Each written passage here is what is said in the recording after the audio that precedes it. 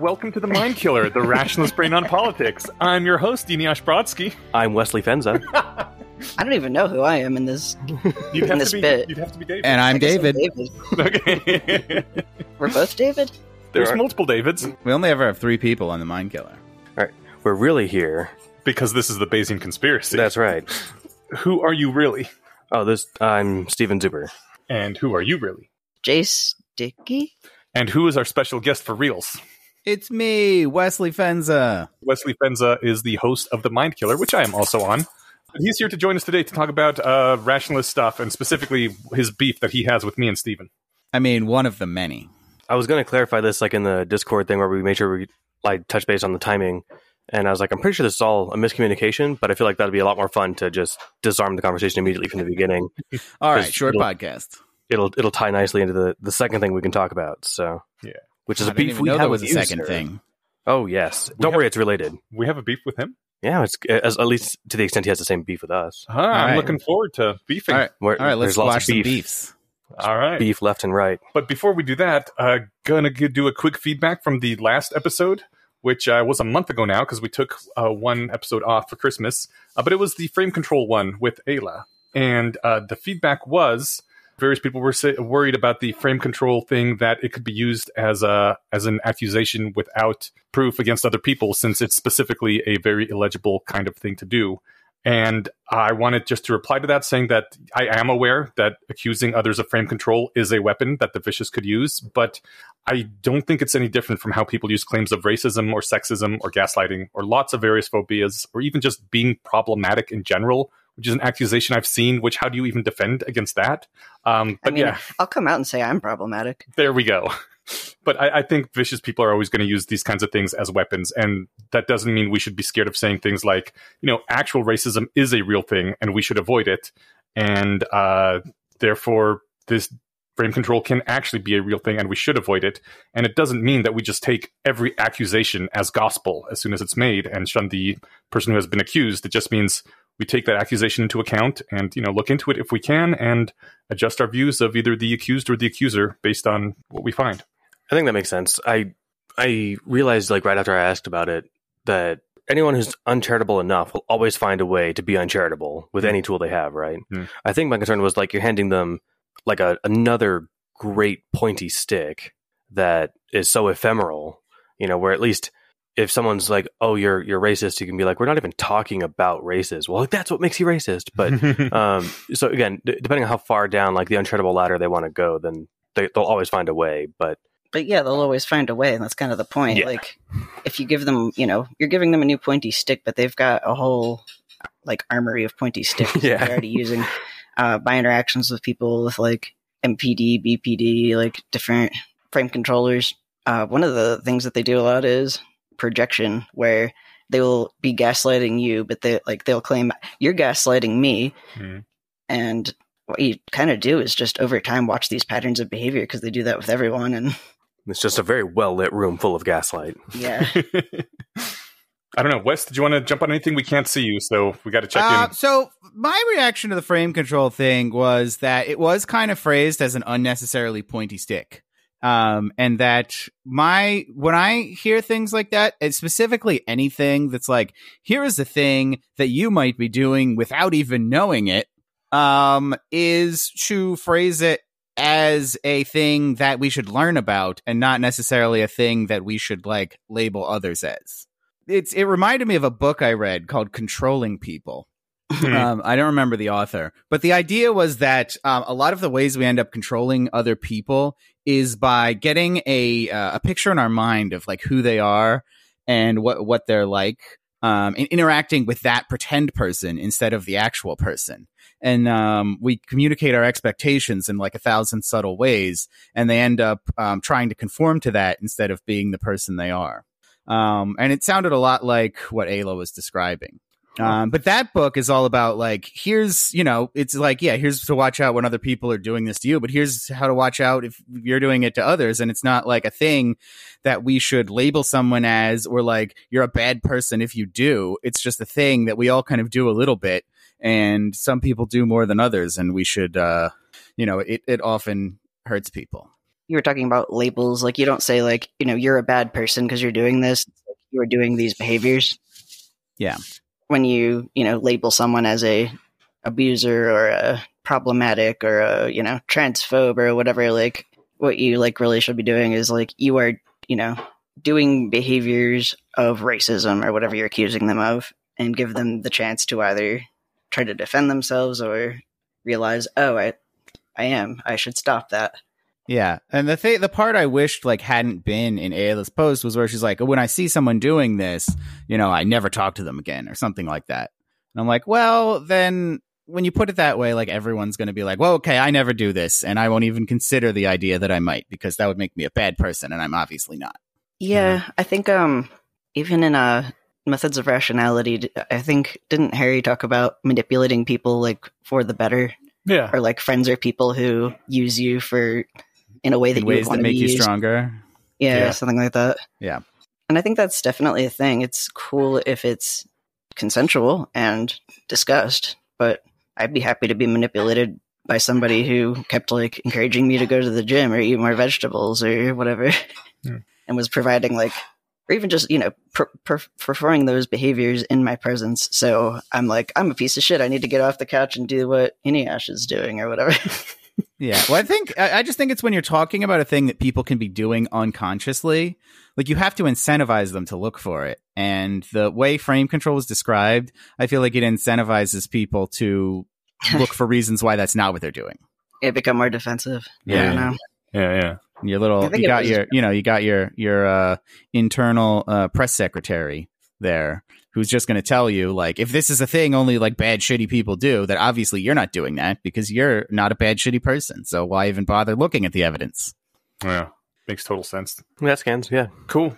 Shall we move on to our regular segment where we do the less wrong posts? Yeah, and it's great. This ties into today's subject, especially the second one. But the first post this week is the hidden complexity of wishes, which is, it's a great one. I think it's kind of famous because it does such a good job of making this visualizable and easy to understand, despite not being necessarily intuitive if someone were to talk about it in far more abstract terms. But it starts out saying there's three kinds of genies. Genies to whom you can safely say, I wish for you to do what I wish for. Genies for which no wish is safe. And genies that aren't very powerful or intelligent. As, the sort of setup where I'm telling you what I'm going to tell you. Which one is the Robin Williams genie from Aladdin? I would think that's a genie that isn't very powerful or intelligent. Oh, no. If you're going to confine it to these three, yeah. I think there's also, like, loosely there'd be, like, the fourth, the kind that's helpful and won't deliberately misinterpret your wishes, right? But also, like, absurdly powerful, right? Like, he did create an entire kingdom when Aladdin said, I wanted to be a prince. Did he? There was a whole band of marching people and elephants and everything. I'm assuming that they were just, like, created ex nihilo and then disappeared after. Like, he didn't actually create a new stretch of land somewhere, right? With an entire kingdom in it and a population. Well, there's people all be zombies. Yeah, they all had memories of an entire rich life, but they were created 10 minutes ago. Like, holy shit. Maybe they have the same consciousness as, like, the carpet. Yeah, the carpet seemed basically like a really dumb human or a really smart monkey to me. Yeah, so did all those people. I think it was smarter than some of the main characters. But anyway, we're talking about like AI genies. Yes, we are. What? When he says genie, he really means AI? I mean, this whole sequence is about AI. Shocked. So he starts out by describing an outcome pump, which is a thing that cannot break the laws of physics, but it can change probabilities to get the outcomes you want. And describes a scenario where your grandma is in a burning building and you have this pump. And so you say, oh my God, get my grandma out of that building. And the building explodes and your grandma goes rocketing out of the building. And you're like, oh, solved. Yeah, right. You're like, oh shit, that's not what I meant, because the outcome pump doesn't know that I wanted her alive and safe. It just heard me say, move this person away from building. And that was how to do it. And it goes through several iterations of that. Team Rocket's blasting off again. Mm-hmm. Sparkle. It made me think of, it's not exactly a perfect relationship, but it drew to mind, because I haven't read this post since I started reading Worth the Candle, and the unicorn bones. Mm-hmm. Well, unicorn magic in general is kind of like an outcome pump. Yeah. Right? Yeah. That's All right, exactly what I thought of. Yeah, this is all physically possible. Mm-hmm. Let me just try out all the things, then I'll get the one I want, or at least, within a number of X iterations, right? This thing has more vaguely defined powers. Since you guys have read Worth the Candle more recently than me, or at least Steven has, you're probably also reading it as you go, right? Yeah. I forget how the unicorn bones work, and some people who are listening might not have read it. So is it like it splits time into all of the possible realities and you choose which outcome, or does it just keep looping time? Like Dormammu have come to bargain style? For someone using the bones, it loops time. For the unicorns itself, I believe the text strongly implies that the unicorn gets to see all possibilities and choose the one it wants. But other people using unicorn bones don't have that full unicorn power. They just get a loop and keep trying things until they get a result that they like. Okay. And again, from the outside, it might look the same if you're fighting June using unicorn bones or fighting unicorn, right? Yeah. In canon, unicorns have this power just natively, and there's a type of magic called bone magic, so you can harvest the bones of different magical creatures and like burn through them somehow. God, power your magic. When you put it that way, it sounds metal as fuck. I thought it was. I mean, harvest magical animals and use their bones to power myself. I mean, it's pretty metal. The first magic he unlocks is blood magic. It's true. Yep. But he can make a candle with it. It's both awesome and like kind of underpowered as all heck. Oh, he's level 1. When you think about it, is that even worth it? I was gonna make that. Oh, that was great. Oh God, I didn't get it until. Yeah, all right. I knew you wouldn't. I love it. All right, so this post, I don't know how far we got before I derailed us completely. We were just talking about the outcome pump. I think the main point of the outcome pump was he was saying people don't think of solutions that they would never think of themselves. Right. So, you ask for, and again, the example of get the burning grandma out of the building or something. Mm-hmm. And it's like, you got it, boss. And they just, cut her into pieces that are small enough to shove out the window and then throw it. And it's like, hey, if you told that to a human, get my grandma out of the building, they'd know what you meant. Yeah. Unless it's some crazy psychopath. Yeah. There's tons of implied values. Mm-hmm. Yeah. And we just sort of, you see this in media all the time where some animal or object or whatever will gain sentience and then just behave exactly like a human, how you'd expect. Right, yeah. And it really annoys me. Like, anytime that there's a sentient robot or, an alien species in media, they just basically are humans and have human values and think the exact way that you would expect them to. I just read a book like that. It was so horrible. It was, the robots were basically just humans with metal skin. And I'm like, what? Why would you specifically program your slave caste to think like humans and be very upset by being slaves? You didn't have to do food. That. Yeah. I want to be loved. Yes, right. I want respect. Why you not respect me? Maybe because part of the fun of having a slave caste is getting to dominate them, like get to feel superior. That is not what the humans were going for at all. No, I figured, but the reason this story was did a that, shitty book. Yeah, the reason this story did that is because it was unimaginative. Yes. But moving forward, part of the point of the post is that Eliezer's saying that you didn't say exactly what you wanted, which is the problem. But it's hard to say everything that you want, because he posits, would it be okay to save your mother's life at the cost of the family dog's life? What about the life of a convicted murderer? How about 2 murderers? And then he says, if the cost of your mother's life was destruction of every extant copy, including the memories of Bach's Little Fugue in G minor, would that be worth it? Which some people would have to think about. I don't know, maybe I'd have to think about it. But then he posits, how about if she had a terminal illness and would die anyway in 18 months? In which case, definitely not worth it, I don't think. And then he says, if your mother's foot is crushed by a burning beam, is it worthwhile to extract the rest of her? What if her head is crushed, leaving her body? What if her body is crushed, leaving only her head? But what if there's a cryonics team waiting outside? And eventually gets to the point that we value many things, and they are not reducible to valuing happiness or valuing reproductive fitness alone. There is no safe wish smaller than entire human morality. And could we link to, I think we have mentioned or linked to it before, but someone wrote that very long, here's how to correctly make a wish of a genie. I believe it's linked to in this post. Okay. Yeah. Oh, it's okay. That's where it's from. Okay. Yeah. Yeah, the open wish project. Yeah. Yeah. And it's like, wasn't there one where he goes through and pokes holes in that too? It's like, oh, my current state of mind. You mean freeze my mind state as it is at the moment that I finish speaking the wish? Okay. If you're desperate to misinterpret and fuck somebody over, you're gonna find a way, right? Malice finds a way. Nice. Chilling. Real quick, as kind of a spoiler for the beef, Wes, do you have any problems with the statement, we value many things and they're not reducible to valuing happiness or valuing reproductive fitness? I feel like we'd be getting on. It's trivially true. Okay. All right. In that case, we shall put that aside for now. Put a pin in that. Okay. He ends with saying, the only safe genie is a genie that shares all your judgment criteria, and at that point, you can just say, I wish for you to do what I should wish for. To be a safe fulfiller of a wish, a genie must share some of the same values that led you to make the wish. With a safe genie, wishing is superfluous. Just run the genie. Because, yeah, for them to actually give you the wish you wanted, they'd have to have similar things that you want, right? Similar values. And if your values are similar enough, you don't even have to make the wish, because then the genie also wants the things you want. Like, lots of sexy ladies and French fries or something. Whatever your wishes would be. I wish he had talked about, like, specifically the Aladdin genie, because it seems to be a fourth kind of thing.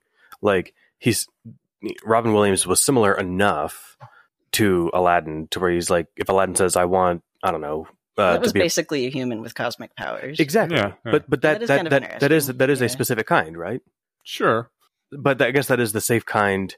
And if you were to have to shove it into one of these 3 boxes, it would be the just run the genie. All right, genie, what should I wish for? And, but then that's the thing is, like, genie, like, well, you should wish for me to be free, obviously, right? Obviously. Yeah, I think he didn't talk about that one because, he's talking about AI. Yeah. And that one's not terribly similar to any hypothetical AI we'd be coming up with. It could be, like, similar to a centaur, though. That's the AI that I'm hoping that we get, where the AI rides on a human. Oh, you don't mean literally? No. Kind of literally. Okay. Well, because you said centaur, cool, and I literally pictured like a big computer strapped onto someone. It might have to be carried around in a backpack that plugs into your brain matrix style, Yeah, that'd be cool. It might look awesome. Yeah.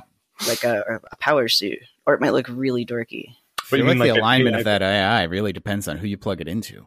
Yeah. That's why we should only plug it into me. Dibs. Either of you would be good choices, I think. Well, I don't know. I hope so. We were both cinnamon rolls. We were both cinnamon rolls? Have you never heard that term? No, what's it mean? Oh, God. It was like an online thing 15 years ago. Does it mean a soft, gooey center? Yeah. Basically. And a nice sugary outside as well? Like Steven Universe. Or Steven from Steven Universe. I guess it's the name and the character would be considered a cinnamon roll. Okay. It's like a sweet, innocent quokka. First of all, I love that example. And second, I'm glad I didn't finish the thought. Then I would kill Eneasz for the chance to be plugged in instead of him to be the genie, to be the AI person, because I wouldn't be a happy quokka cinnamon roll afterwards. That is exactly what a cinnamon roll would not do. Well, but then if you have infinite AI powers, you could resurrect me. Yeah. What is a quokka? It's that ridiculously little cute animal. Okay. That I will just Google real quick. Yeah, alphas are like, don't be a quokka, because they just you can just walk up to them and kick them in the face and they won't do anything. Oh, and they look like this. They constantly got this goofy little smile. I think I'm probably spelling it wrong. That's a koala. Oh, it's like a koala. No, that actually is a koala. You got the wrong picture. Okay, this thing. Not koalas. They're mean. That's really cute. But even with their mouths closed, they got these little bunchy cheeks. Well, I mean, if you were to walk up and kick a koala in the face, what could it do? It's like 6 inches tall. Yeah, I don't know. I think the thing is they don't run away. Oh, okay. Small animals can also mess you up. It's true.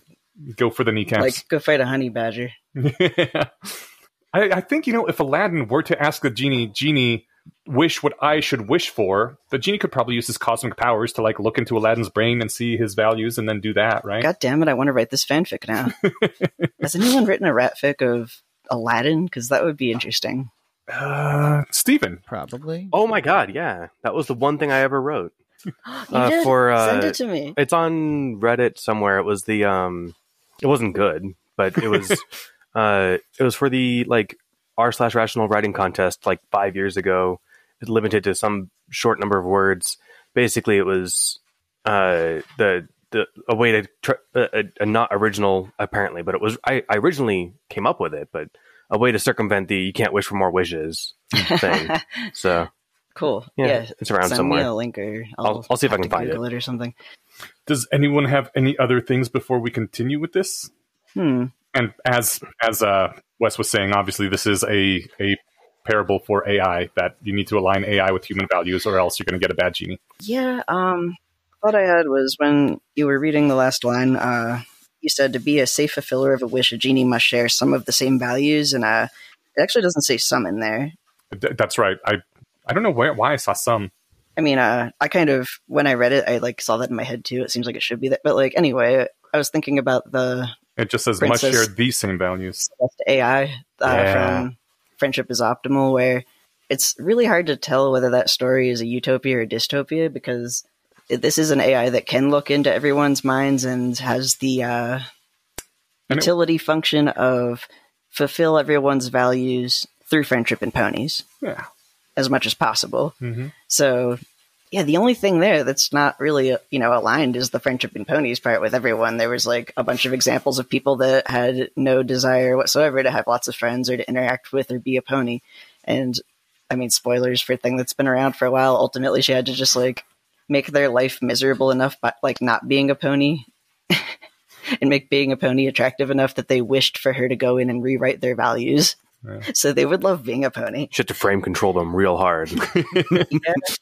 I mean, there was like the darkest part in that story, I think, was like the last person left alive on Earth, like some dude in Afghanistan or something, or somewhere like really war torn. And there's like a like Pinkie Pie or whatever the heck, like, Mister, you're gonna die if you don't get uploaded. It's like, fuck you, you're the devil, destroying our world. But I just want you to be happy with friendship and ponies. Don't you want to be happy? You're going to die in 3 minutes. It's like, the crazy thing is, she did just want him to be happy. Yeah. Oh, well, you can't help those people. And the super happies just want you to be really happy eating your babies, right? Like, right. And you're going to love it when we're done with you. We'll just make it so everybody has tons of babies, and there's no problem with that. Oh, wait, Wes, you were on the side of the super happies, right? Oh, yeah, 100%. He's a wireheader. Yeah. Okay. This is foreshadowing our second beef. Great. Let's talk about Lost Purposes first, though, because that is the title of the next Less Wrong post. Yeah, this is a popular one. Yeah. School sucks. These are both good. That's the summary. Yeah. That is true that school sucks. He starts with, as you read this, some young man or woman is sitting in a desk at a university, earnestly studying material that they have no intention of ever using and no interest in knowing for its own sake. Maybe you realized it was all madness, but I bet you did it anyway. And in this case, the hypothetical you was someone who was in college, which doesn't apply to everyone, I guess. But I super did it throughout my life. There's, spaced repetition is the smart way to learn things, where you've got a test coming up next week and you study in little increments. Is it the smart way to learn things or the smart way to memorize things? Okay, so then that's sort of going back to a lot of school is memorizing and regurgitating things. Yeah. But like, I definitely did the super lazy thing of like, in the period before I would have that test, I would like memorize all of the bones of the human body and then forget them immediately as soon as I walked out of the classroom. Yeah. Yeah, I mean, this one really hammers home the point that what you want is that piece of paper. And because that piece of paper gets you a good job. And there used to be, what you wanted was an education because people would hire you for the education and then you could make money. And you actually learned useful things. But all that changed to people just looking as to whether you have that piece of paper when they hire you. And so all you want is that piece of paper and everything else kind of doesn't matter. And we ended up in the kind of a Kafkaesque dystopia there. Just a little. You said like anyone who's in college, but this is true for primary school too. Mm-hmm. You don't realize it when you're a kid, though, I don't think. I'm at least skeptical that the point was ever really to teach useful skills. Well, in the trade schools, I believe it probably was and is. Well, trade schools, yeah, it still reading, is. Writing, and arithmetic were sort of what you would start with when they first started having schoolhouses, and that's pretty useful for running a business or functioning in a society. Yeah, you can teach people, like the basic ass stuff, though. Yeah, but you don't need to keep people locked up 8 hours a day for 12 years if that's all you're teaching them. No. So they had to really mission creep that thing. I think in high school, I probably became aware of the fact that I was learning a bunch of pointless shit. I think it's because I had teachers who stopped teaching me pointless shit. Like you mentioned memorizing all the bones. I had a great chemistry teacher. He had a giant, like the whole wall was the periodic table written out in giant, nicely painted letters and stuff. And he's like, yeah, I'm not going to make you memorize that. That's pointless. I've been doing this. I've been doing this for decades. And I look at that wall every day. Yeah. You'll never be in a situation where you'll you'll be required to do chemistry and never able to look at the periodic table. Right. That's never happened to me, and I do this for a living, right? Yeah. So I never understood the whole like rote memorization thing to Tony pass a Stark test. did it in a cave. Right. That's, you know what? With a box of scraps. Pregnant pause. There I we bet go. he didn't need to know the whole periodic table to do that. That's right. Oh, he had to know what iron was. And he made an arc reactor. That was the hard thing they did. I feel like that suit's probably not even made of iron. But anyway. So long as P is less than 0.05 remains the threshold for publication, why should anyone hold themselves to higher standards when that requires bigger research grants for larger experimental groups and decreases the likelihood of getting a publication? Everyone knows the whole point of science is to publish lots of papers. You don't get to set the rules of the game, and if you try to play by different rules, you just lose. That's the really frustrating part. Which I think several years later, Scott Alexander proved with his IRB nightmare. Yeah. But now he's playing by different rules. That's the crazy thing. Like, it used to be really fucking hard to play by different rules, but it seems like it's getting slightly easier. I blame the internet. What was the IRB nightmare? Oh, he tried to do run a study. scientific research. Yeah, it was like a really basic. He tried to ask people questions. It was literally a questionnaire, survey. Yeah. Oh, And the thing is, these are questions people are already asked when they're admitted, but he wanted to write down the answers. And so IRB must be like the Institutional Review Board. Okay, yeah, I remember I had to do a similar thing for this pointless little thing I did in college, too. And you actually do have to send off, and so, yeah, we're going to ask college students questions. And, no one's going to be scared. And you have to, like, think of possible risks to put down. Are you a Nazi? Yeah. Are you trying to do Nazi research? Yeah, it's weird. Prove that you're not. I think the thing that was the big bottleneck in Scott's study was that he wanted to use, or it was, multiple choice, and they needed to use pens, but like the patients in the mental hospital were only allowed to use pencils, and then that wasn't acceptable because you can change the results.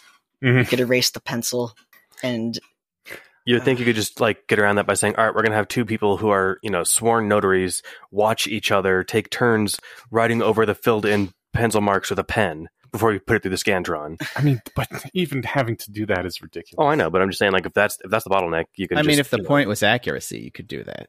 Yeah, that's a good point. Since the point was to say no, they're going to find. Sorry, this is the wrong. We only take a black pen on Tuesday, Thursday, and alternate Fridays, right? Yeah. The point is to try to find a reason to reject. that's the point of their job is to try to like poke holes in study design. I got a question about this. If you try to play by different rules, you'll just lose. And how I commented, that's been changing recently. One of the big things about playing by different rules is trying to get more and more out there in the public consciousness. You don't have to go to public schools. You can homeschool your kids. It's pretty easy because you don't even have to do much to get very close to or even exceed levels of schooling. That more and more people should not go to college, just either go to a trade school or do what you want to do. And I mean, I like this, but also we are out here tooting the horn about how college and schooling is mostly useful and there's much better ways to get educations. Useless. Yes. And there's much better way to get educations right at the time where men are dropping out of college, and there's like the graduation rates and enrollment rates are now like 55 to 60% female to 45 to 40% men. And like, I wanted to say things like the future is female and this is great and all, but like, it's the exact same time that we're saying college is useless is when there's this, rising wave of women joining colleges and stuff. And I'm like, is that It's girly now. No, not that just it's kidding. girly. Like, is this like some sort of version of weird institutional sexism where like once women start going to a field, that's when everyone's like, oh yeah, no, that's worthless. You can't do that to advance your life anymore, because that's almost what it feels Maybe. like. Was that true 15 years ago, basically, when this post was written? Yes, absolutely. It was true. It was true 25 years ago. It's been a long-running trend, but like, I want to point out also that COVID kind of just destroyed school for everyone. So it's interesting seeing the disruption. It nicely demonstrated that, like, oh yeah, you don't actually have to go to school. Yeah. Why are we busing children? It just seems. Also going to school is still a very positive value proposition for, people who major in employable things. Yes, it is. It's not good for learning anything, but it is good for earning money and Proving getting the job you want. like proving your conscientiousness. Yeah. I've heard is like the main reason that people still want you to have a such and such degree for a certain job is like, oh, if you could sit in class for 4 years and get this piece of paper, and that shows you can sit in our lab for 4 years and show up on time and not be drunk or whatever. You mean your house broken? It's funny to hear you. It's funny to hear you saying that it's cool not to play by the rules. Because every time I suggest not playing by the rules, you tell me I'm being evil. Well, that's only when you suggest not playing by good rules. No, I see. There's good rules and there's bad rules, and following the good rules is great and pro-social, and breaking the bad rules is great and pro-social. Uh-huh. To answer your initial question, though, like if it happens to be that the demographics of college applicants have shifted in the last quarter century, and around the last 15 years or so, people are saying college is useless. Like, someone uncharitably could say, like, aha, they're saying that now, but they weren't saying that 50 years ago. Right. So it was also less true 50 years ago. 50 years ago, if you went to college, people would be kicking your door in to try and offer you a job. Right. 50 years ago, yeah. It was a big status symbol. Yeah. Right. And now there's all these women and people of color and people from low socioeconomic classes. Yeah, now that the poors and rubes and non-men can get degrees, they're not worth anything anymore. If you're going to be uncharitable, that's what you would say. But ultimately, you could say, look, I went to college for 4 years so I remember I weighed the decision to go back to school or go to a boot camp when I was looking to change careers. And I talked with probably an even number of people who went to boot camps and university. And I asked one university graduate, I was like, what did your portfolio of projects look like when you graduated? And they're like, portfolio of projects? And we didn't do that. And I was like, oh, okay, so you didn't like code, like you didn't get hands-on experience in college, and like some, but not really, right? They got a computer science education, but they didn't get like a programming education. So since I wanted a job, I can learn computer science later, or like ask my seniors, what's the best way to do this, but I need to know like how to do the thing, right? And it's kind of like the difference between like learning physics and learning how to play baseball. And if I can like pretty confidently say that I learned more in 3 months at a boot camp than I did in 5 years of college. And the funny thing is that one of the requirements to be accepted to the boot camp was you had to have at least a bachelor's degree, but it didn't matter what in. God damn it. I got a scholarship. I just like wrote an essay and like, I don't know, like jumped through a bunch of hoops, and was like, and I got this art degree, and they're like, cool, whatever, it's a degree. Nice. You're in. And that was just strictly, very, very focused towards here's what the day-to-day job of being a clinical researcher is. You need to learn, phlebotomy. You need to learn all of, the federal regulations, and you need to, and did like practice runs and stuff. And I came out of there prepared to go right into a job in clinical research, whereas I came out of 5 years of art school being like, well, I did that. How do I do anything now? Can you get a degree in some sort of art just by submitting a cool art project? You have to like demonstrate mastery, and I did like fine arts and black and white photography with a manual camera. It was cool and fun, but like I went for 5 years because I started out majoring in environmental science. Then my 2 best friends were killed in the car accident, and I kind of lost most of my ability to function, but I could still do art. Okay, so I switched. Is there a possibility of proving mastery of writing fiction? Yeah, I mean, my minor was literature. I'm going to try that because I've What, you're going to go back to school for literature? No. I've won an award or two for literature. Maybe I can submit those works and be like, see, look, I write good. Oh, I think they'd want their tens of thousands of dollars in addition. Like, so I think that if you were like to submit like a new mathematical theorem, they might be like, oh, okay, yeah, we'll give you an honorary degree from MIT, right? I can't submit a new mind-blowing story. I'm not sure, but I suspect they'd want money. Yeah, I don't know. I just thought it was very convenient that right as women are taking over and being the big new moving force in education is the time where we start saying things like, this whole schooling thing is kind of a crock of shit. This has happened in lots of domains. Like, for example, cooking like used to be strictly female, and then that like chefs are all, and like competitive kitchens are all male, and they like there's this whole bizarre story about how it started in France, and like it started basing itself off of like the military. I'm not remembering it very well, but like I remember that there's a lot of things that became devalued once it became women or, you know, people of color, low socioeconomic class, etc., dominated. Yeah. I don't think that's what's going on with college. I think what's going on with college is that enrollment has grown. So over 60% of high school graduates are now going to college. Actually, I think it might be over 70% anymore. Yeah. So it's just not, it's not, doesn't distinguish you that much, but it's still, I mean, it has much more of in the employment market. It's still valued heavily when compared to not having a college degree. Yeah. Oh yeah. Like, I don't think the actual value in the job market is, I mean, it's been diluted because so many people have degrees now, but it's still like, a minimum requirement for a lot of jobs. I'm in the job market now again, and I'm still surprised by how many positions still are like, you know, a degree you need a in degree, biology. any degree will do. Yeah. I was senior accountant, and my boss was like, we can't promote you any higher. I'm sorry. You need a degree of some kind. Like that. Well, that sucks. You had a story about the library job, right?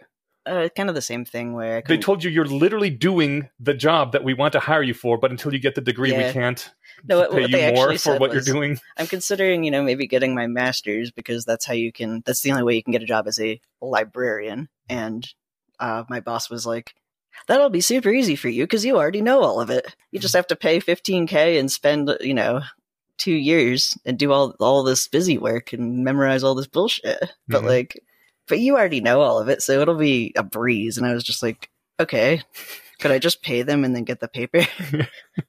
Nope. Turns out. You're like, if you literally know this, why are you making me jump through this stupid bullshit hoop? Probably because of some kind of lost purposes. Yes. So yeah, let's get back to we've this. Lost purposes. The next thing I pulled out was politicians want to look like they're doing something about educational difficulties. The politicians have to look busy to voters this year, not 15 years later when the kids are looking for jobs. The politicians are not the consumers of education. The actual consumers of knowledge are the children who can't pay, can't vote, can't sit on the committees. Emancipate children. Yeah. Teachers might complain, but they aren't the decision makers, and ultimately, it's not their future on the line, which puts sharp bounds on how much effort they're willing to spend on unpaid altruism, which, you know, I've met a lot of very altruistic teachers, but there's definitely a certain line. I've seen my mom do things for my little brother who has schizophrenia that I know no human would do for someone that wasn't their direct child, most likely. At least 99.99% of humans wouldn't, because it's a lot of work. I've had like a rare but like really memorable few examples of teachers who clearly loved the subject and actually wanted to teach it. Which it's weird to like pull that out as an example of going above and beyond, but like I remember a lot of early Irish history, even though it has nothing to do with anything in my life, because I just had this great teacher who would like excitedly overturn a bunch of desks and act out different battles and like, you know, draw crazy diagrams on the board, and it was impossible like not to be interested. It was infectious. Yeah. And it was just such a stark contrast between teachers like that, where again, even if you're like, this is a requirement for my literature minor. Dude, good teachers are but like fucking amazing. I was like, I love this class. Like, I was looking forward to going to that class. And then like subjects, I had some teachers just ruin subjects I really liked. As long as we're on the subject, it does sort of blow my mind why somebody would get credentialed to get into a low status, low paying job that they don't want to do. I think a lot of teachers hate teaching. Yeah. Do they? I mean, a lot of my awful. teachers hated teaching. Oh, that sucks. I mean, I feel like they did because they seem to hate kids. And they burned out. Like maybe I get the impression that a lot of them are like that. Also, I think teaching is extremely high status. I think that ought to be higher status, but I guess I'm not belittling teachers. I have families. I have a family member that's a teacher. I liked a lot of mine, but I guess I don't know where it would stand on like the rank of like what do you do for a living. But like I guess I assumed that if it was higher status, it would pay more. But no. Oftentimes, status is used in place of payment. You can pay people less if a job is high status. That's a good point. Like I wouldn't put teachers as high as firefighters, but I usually hear them referred to in tones that are close to as high as you refer to firefighters. I think people pay a lot of lip service to teachers, but telling someone your job as a teacher is not going to earn you a lot of respect. I know because my mom was a teacher. Okay. And it was, always considered a respectable job. It's like, that's a good thing to be, but it wasn't like, oh, well, thank you for your service. Okay. Yeah, that's the impression I get. Like my mom and my middle sister, both teachers. I know that people tend to talk about them in a much more reverent way than they talk about like a plumber or a carpenter or something. I think they do in the abstract. I don't really see it translate into actual status for the people doing those jobs. Yeah, that's why I was saying upper middle class, because like I think that's as high as you can get. My mom and my dad were both kind of like lower middle class, or maybe just lower class, carpenter and teacher, and then my sister was able to get like a teaching degree, and like become a real teacher in a school system that abused her really terribly. But she kind of, I don't know. But tying this back to the previous point, what Eliezer is saying is, in his exact words, bureaucrats are untrustworthy genies, for they do not share the values of the wisher. Put that on a t-shirt. I mean, so we're focusing on the education example from this post, but he also gives the fun anecdotes of like communist factories or factories in communist Russia producing like boots and stuff. And it's like, look, we made lots of boots, tiny boots. Yeah, and it's like, look, because like the bean counters want to count lots of beans, so like they're going to just squint and see that this strap of leather looks, like a bean, and then it's like, yeah, this is all great because our output looks awesome. And we're not going to get shot or something by the government, but doesn't do anything for all of our barefoot soldiers out there freezing their toes off. And it's fun to laugh at. May I offer for your consideration the FDA? Yeah, I was just going to say that because like I said, I worked in clinical research, and there's just entire jobs that exist, like entry-level jobs like I was doing, to babysit clinical research associates, CRAs, or monitors. Representatives from the sponsors to say it's, I don't know, Moderna, and they come twice a week, and you have to just drag all of your paper binders like on a cart, because there's like hundreds of them sometimes, and they're massive. I have photos. They're really well paid, so maybe it's worth doing it for a few years, but it just seems like you just get flown all over the world to go sit in like a dimly lit room and go page after page through paper binders. My whole job would be giving them the access to the EDC, dragging all the binders out, trying to catch all of the doctors and nurses who did different things to like verify that, yes, in fact, this patient's heart rate was this on this date. Like to my memory 5 years ago. I used to get paid hundreds of dollars an hour by insurance companies to go sit through construction law depositions and not do anything. Sounds super fun.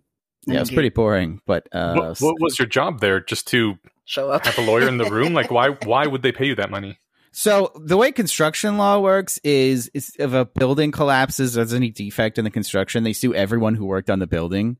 So there's like, and then the ghost contractors sue all their subcontractors to be like, no, this was really your fault. So you have like 15 parties. It was Jeff the plumber. Yeah, right. So you have like 15 parties in every litigation. So when there's a deposition, every party has a right to sit in on the deposition and ask questions if they want to. And so the insurance companies who are funding all this litigation, most of them will just pay for you to go sit there in the deposition, even if you don't have any questions, to like observe. It's the metaphorical tiny boots of America. Are you looking for, I don't know, shady deals being made or something? Is that what you're there for? No, I'm there to observe the deposition so we know what happened. And like, he's legal presence. You're there to look professional. If somebody doesn't ask, an obvious question that they should ask, then I can step in and ask that. But in reality, that just would never happen. So you do actually have to pay attention. You can't just like sit on your phone scrolling Discord or something. I mean, I paid attention so I could, because I would like write up a little report at the end to show that we did something. But it was nothing that couldn't have been done just from the transcript. Okay. And I was not a construction lawyer. Like I was just I didn't know anything really about construction law. Yeah. So there was no way I was going to think up better questions than the people who were like the lead in these depositions. We should probably get through this because it's been a while now. He quotes, I don't remember who it was. Oh, Musashi, right? Oh, yeah, that's right. Saying the primary thing when you take a sword in your hands is your intention to cut the enemy, whatever the means. Why would an individual lose track of their purposes in a sword fight? He thinks maybe if someone else had taught them to fight, if they had not generated the entire art from within themselves, they might not understand the reason for parrying at one moment or springing at another. They might not realize when the rules had exceptions, fail to see the times when the usual method won't cut through. And then he draws that forward to compare it to rationality, saying the essential thing in the art of epistemic rationality is to understand how every rule is cutting through to the truth in the same movement. Which I thought was really great, because sometimes we do lose track of why we're doing this thing and just like, oh, well, you are falling prey to this bias or you aren't doing this way of thinking correctly. But sometimes if you know that the whole point is to get through to the truth, you do see places where the rules have exceptions or where the usual method isn't working. Kind of bringing it around full circle when we started talking about frame controllers. If you're doing rationality right, you should be looking for weaknesses in your own technique like that. You know, like, am I doing this for these reasons that I think I am? Like, these noble, cool reasons? Or am I avoiding my own flaws or getting defensive over things that maybe I should actually, like, you know, criticism I should be listening to, etc. And then, like, what's my overarching ultimate goal here? And then how does that relate to my values? Mm-hmm. It's like a little segue. Oh. Okay. All righty. Okay, real quick before we go, Eliezer does say that it seems this lost purposes thing seems to bother him a lot more than a lot of other people, and wonders why that is. And specifically, he wonders, like, why were his fellow kids in the religious school just willing to say prayers whose words they didn't understand? Oh, that was how the article started. We were just cutting out a few different sentences, but I actually really liked the beginning of this where Eliezer said, I went to Hebrew school and I was told, here's this prayer and it's in Hebrew and you have to memorize it. And he said, will it work if I don't know what the words mean? And they were like, oh yeah, as long as you say it in Hebrew, it will totally work. And he's like, and that's when I lost my faith. I forget if those were the exact words, but I became much more skeptical on this day. And I assume it's because Eliezer took his religion seriously as a kid, and he believed it as model of the world, and man after my own heart, because I was the Catholic that leapt repeatedly off a desk praying to God to make me fly after I was told that God will grant your wishes as long as you are following the 10 Commandments and don't commit sins. Like your teacher forgot to ask what kind of genie God is. A dick one. I love that. Like, my takeaway from that wasn't the God of the Old Testament or the New Testament doesn't exist, but it was like, God exists and he's an asshole, and I'm not gonna care about him anymore. But I would still talk to God in my head for a long time, because this was, I don't know, I was like 3 or 4 or something, and like I spent a while just being like, yeah, fuck you, God. You think that I should do this thing, and like our teachers claim that these you're are not even helping me with our teachers claim that these are real models of the world, and we believe them because I guess we're neuroatypical. But as far as I can tell, like, more neurotypical people just like know instinctively this is all a social thing. It's a signaling game, and the nonsense ritual, like, the whole point of it is to be a nonsense ritual to signal your social affiliations. And so, like, when they say it, it's doing the work that it's supposed to do, which is social signaling. So it doesn't, like, clash for them. They never really felt like it was supposed to model the world, right? I don't know. Like, I'm not neurotypical. Me neither. It just seems like with more neurotypical people, it feels like the entire view of the world is just as a social thing. And so I don't know what these normies think. I don't, man. No, I don't think that's what they don't think that. They just don't think about it. That's the answer. When they do the thing, people are like, yeah, yes, good. And then when they don't do the thing, people are like, no, bad. So they do the thing. Well, that's literally just saying viewing the whole world as a social thing. But they're not. People said yes, bad, or no good. Like you and I can, because it sounds like I'm putting rationalists on a pedestal, or introspective people, or assuming like most people aren't introspective. People compartmentalize their introspection, right? And if they're going to go to church and make the noises and eat the bread or whatever. And compartmentalization is really adaptive. Yeah. I think this also ties into our main topic that we're probably going to get to at some point, which is like, that's just not how people work. Like, they don't have these complicated models of like what this is for and why they do it. They're just conditioned to do it. So they do it without thinking. That's implicitly treating the world like it's just social games. Right, but like there's a way to explicitly treat the world like it's social games and like be aware that that's what you're doing. And in your initial phrasing, you made it sound like that's what they were doing. Sociopathy. That they knew they were playing a game rather than they were just walking around, right? Well, I mean, if you want to fit in with them, you do have to know that you're playing the game and play it. If you're aware that it's a game. Yeah. But most people aren't aware that it's a game. I mean, right? yeah. Like, I just find it very frustrating that that's their innate view of reality.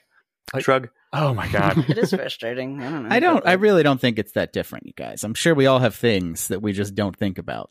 That's sure. Nope, yeah, not me. I'm you know, perfect I think introspective. about my shit until I'm paralyzed with indecision. Just existential despair all the time. I guess that's the failure mode. It's not very adaptive. Things. Yeah. Sometimes you gotta just do the things. So anyways, he ends by asking, is it possible for people to actually keep their eye on the ball, to have the correct intentions without letting them go astray? And he says, can there be such a thing as a sane corporation, a sane civilization even, which I think is a setup for a famous line from later. But those are still cool questions. Yes. I wonder, do you think there are any sane corporations? Yes. Very small ones. I just heard of one that is like a Ticketmaster program, but all of the profits go to effective charities. How does that make it a sane corporation, though? Because that's a smart way to spend money. And it's a great business model that doesn't actually require like How does it employees and like real infrastructure. Oh, it's like automated? I mean, yeah, it's got to have whatever the base amount, but like you pay $7 for the privilege of using Ticketmaster. Uh-huh. You probably pay $7 for the privilege of using. I should remember the thing. I should link to it after. I'll find it here in a sec. But you pay the fee, and instead of the fee just going straight to people's pockets, it goes to whatever server costs and stuff. But then the rest goes to charity. That sounds like a sane use of money. I mean, that's not the question, though. By sane, he means has not lost their purposes, has their intentions clearly in sight at all times. This sounds like a good example because it sounds like they are trying to help people get tickets to things and also give to charities. I'm it's assuming possible. That's probably their goals and their values. Yeah, if their intention is funnel money into effective charities no matter what, then, replacing Ticketmaster as the skim off the top person, finding easy rent-seeking opportunities like fruit, that, and diverting them to charities would be effective. I mean, I think corporations are much better at keeping their eye on the ball than most other organizations or even most individuals. Not the medical industry. I agree for the most part because they have some competitive pressures, but there's a lot of things that will insulate you from competitive pressures too, and that's when corporations start to lose sanity again. Sure, that's why I was saying small ones. Small corporations have to be leaner, tighter, and care much more about profit than something rolling by on inertia and favorable regulations that they've managed to get. No, I'm pretty sure GiveWell is a corporation. Yeah, I was thinking about effective charity. I'm also thinking about like Ben and Jerry's though. They're pretty cool, right? I don't know. I mean, they're hippies, so they donate a lot of money to hippie stuff. Yeah, I think they just wanted to make cool ice creams. If our goal, and they succeeded. Ice cream and there was no way that was their only goal. You cannot have a goal of make cool ice cream and become as big as Ben and Jerry's. All right, if we're planning on ever getting through to the main subject, we can save our corporations in principle sane, or is it possible to have a sane corporation? And we'll save civilizations next, but maybe that can be another time. I think that these are too big of questions to wrap up. These are very on. large questions. All right, maybe you guys can talk about the next episode. Maybe. All right, for next time, our Less Wrong posts will be Purpose and Pragmatism and the Affect Heuristic. Come back in 2 weeks for that. But now, we are finally moving on to our main subject, which is roasting Wes. Nah. Okay, good. Because I don't actually know what the main topic is. The main topic is, at one point, Wes was listening to me and Steven doing Not Everything is a Clue, which is a great podcast we do where we talk about Alexander Wales's novels, Worth the Candle, a novel series, I guess. And Wes commented in our Discord, I feel like you and Inyash both have this crazy idea that values are the only thing that make you the people you are, which I just strongly disagree with. I'm skeptical that values are even a good way of conceptualizing how people work. And we wanted to brawl with you about that specifically. All right, but you're going to lose. You didn't tell Wes this beforehand? I assumed you had. I had, yeah. You told me you wanted to discuss that. I don't know if there was a larger topic. That is the topic. All right. Especially when you're skeptical that values are even a good way of conceptualizing how people work. How else would you conceptualize what people care about? Other than values? I mean, value. That's what values means. The things that someone cares about, right? Yeah, but they change every like 5 seconds. No, not that much. Yeah, they do. Core values. How long has it been since your value of I really love my daughter has changed? I mean, not at all. But see, I wasn't I'm like glad you brought that up. thinking That's about my that a main minute example. ago. But just because you weren't thinking about it doesn't mean that it stopped being a value of yours.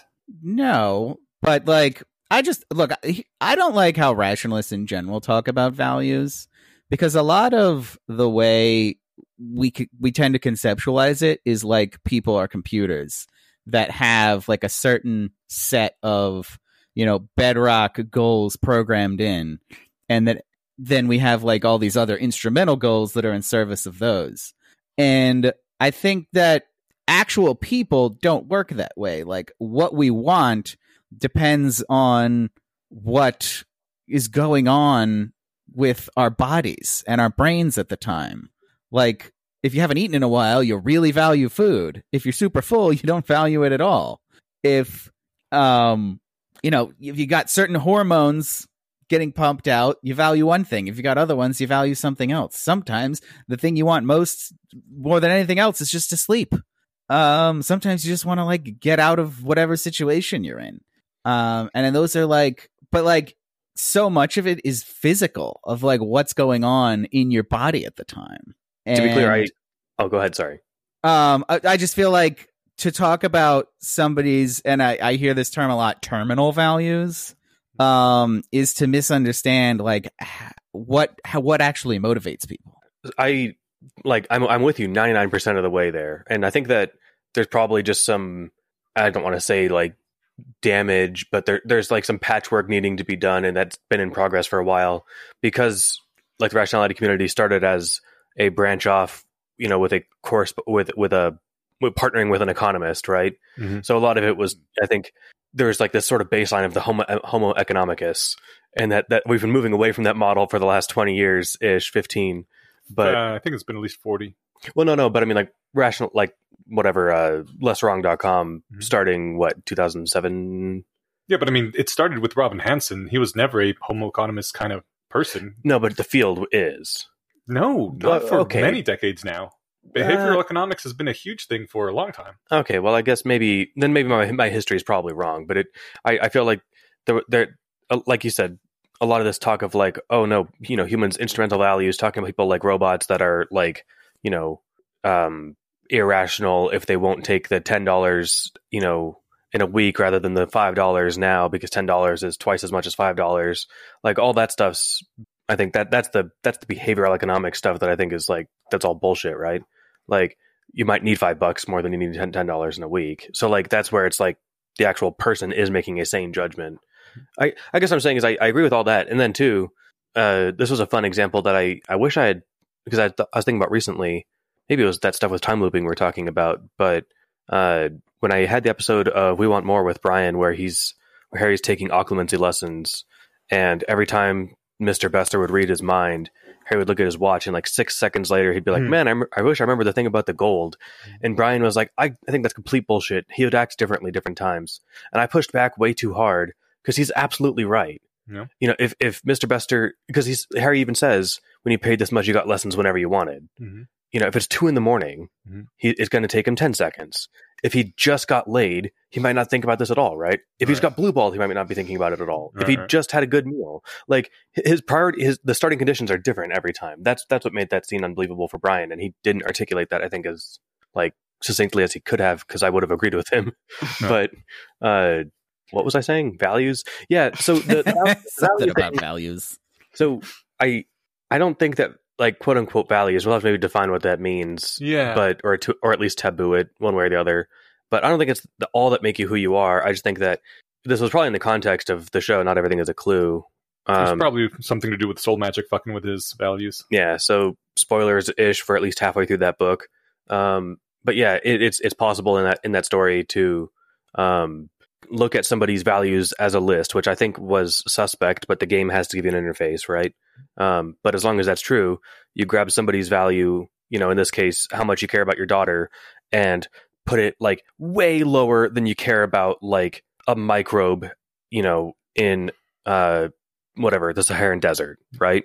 And it's like suddenly you're a different person, right? Yeah. Because also, that would make you a different person. I agree. In the Worth the Candle example, though, didn't they normalize over time?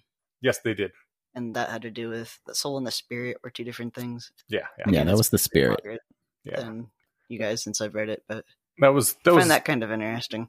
Yeah, that was a game thing. But I wanted to disagree with Wes on, I guess, maybe we should say what values are, because like you're saying you value food when you're hungry and you don't value it when you're full. And I mean, yeah, sure, in terms of what I'm willing to pay money for or expend effort to get at that time, but I don't consider those values. Those are more like drives, like a biological drive. Well, what's a value if it's not something that, motivates you? That's something you want. It is. I just think you're making it far too fine-grained. It's like saying that if what I value is, I don't know, let's say an example from a recent restaurant post was, I want chocolate, right? Yeah. And the person opens the car door to get in the car to drive to the store to buy the chocolate. And that's like you saying, I value opening the door. And like, no, you don't value opening the door. You maybe value the chocolate, but you like value, in quotes, doing all the other steps as intermediate things to get to the store, but you don't have any value for them in and of themselves. Chocolate is the terminal value in this argument. Right, yeah. Yeah, I feel like you're making a terminal values argument. Well, yeah, totally. I mean, that's the thing. Like, it's not that your values change between when you're hungry and when you're full. It's that your body wants to stay in homeostasis, and sometimes that means eating food, and sometimes that means vomiting up food. But but I think the way your body does that is by by increasing your food value. All right, we're tabooing values for. We can. I'll let everyone finish their last kicks on it, but I realize that I think we're going to talk past each other if we keep using values. Yeah, let's cut that out. No, let's leave it in. No, not cut that episode. I mean, cut out. Let's stop doing it. Yeah, because you and I talked about meaning of life last week or the week before, and we didn't successfully stop using the word meaning until like the last 5 minutes, and so I want to actually just like nip this in the bud early. The existential meaning of life and not the Monty Python movie. Yes. I haven't actually seen the Monty Python movie. Oh shit! It's okay. It's a thing. Yeah, it exists. All right, I'll add it to my values list. So in that case, how would we define values? That's I think going to be one of the confusing, or the crux of this, right? Because if like I really care about, maybe that might be too close to synonym, but I like Wes's take. It's a thing that you really want that motivates you to do whatever actions and behaviors you do. So that's a drive, but like what I really care about is a different kind of thing. That's why it's useful to taboo this, right? Because those are two. Now we're talking two different things, and now we've articulated that difference. Are we talking about two different things? So like I might really care about whatever, living in a home that I can keep the power on because I like being warm, right? Like, and I really care about like my physical security that way. But if you were in a body that was physically inviolable, I don't know how to pronounce that, and also never got cold, you wouldn't value a house nearly as much. That's true. But in service of that goal, since I've got this stupid meat suit, I care about keeping my job. I care about looking good at my job to my people, to the people at my job who are in charge of keeping me on payroll, right? So it's not even like I care more about looking useful than I actually care about being useful because I like getting paid, right? That might be a lost purpose kind of thing, but I also like being good at my job because that's one way to look good. I think what you're describing is that your desires are contextual. Yes, but they're like in service to like things that I really care about. Whereas like some things I don't like. But like, what do you really care about? What's the thing there that you really care about? Being alive and healthy, and that for people I care about, and for the people, well, and for everybody because I'm a perfect altruist, but especially for the people that I like. But is that what you're thinking about when you eat a sandwich or you go to work? You're like, boy, this will really help me stay alive and healthy. Well, no, you don't think about it every single second you're doing something, but you already have certain heuristics and habits that you have instilled because you found these were ways to get to those alive and healthy goals. Yeah, and I think those heuristics and habits are much more fundamental to who a person is. When I think about, like, who is this person? Like, how would I describe them? How do I conceptualize them? It's not about their, I'll call them the things that they really care about or the things that they want very badly. It's much more about the habits they have, the heuristics that they use, the patterns of behavior that they do, or the ways of thinking that they've sort of like worn into their brain. Oh, that is an insight that I hadn't ever considered before. Like that maybe the wonderful altruistic scientist wants a, post-scarcity utopia future, and so does the mean, angry Nazi person that beats up minorities, but the differences in the way they act in their day-to-day life to get there is what makes the difference between the two people. Yeah, I mean, Hitler wanted a better world. Yeah. Cascading values. He just didn't care. They probably all had the same terminal values, if you want to call it that. But I don't think that's what makes a person who they are.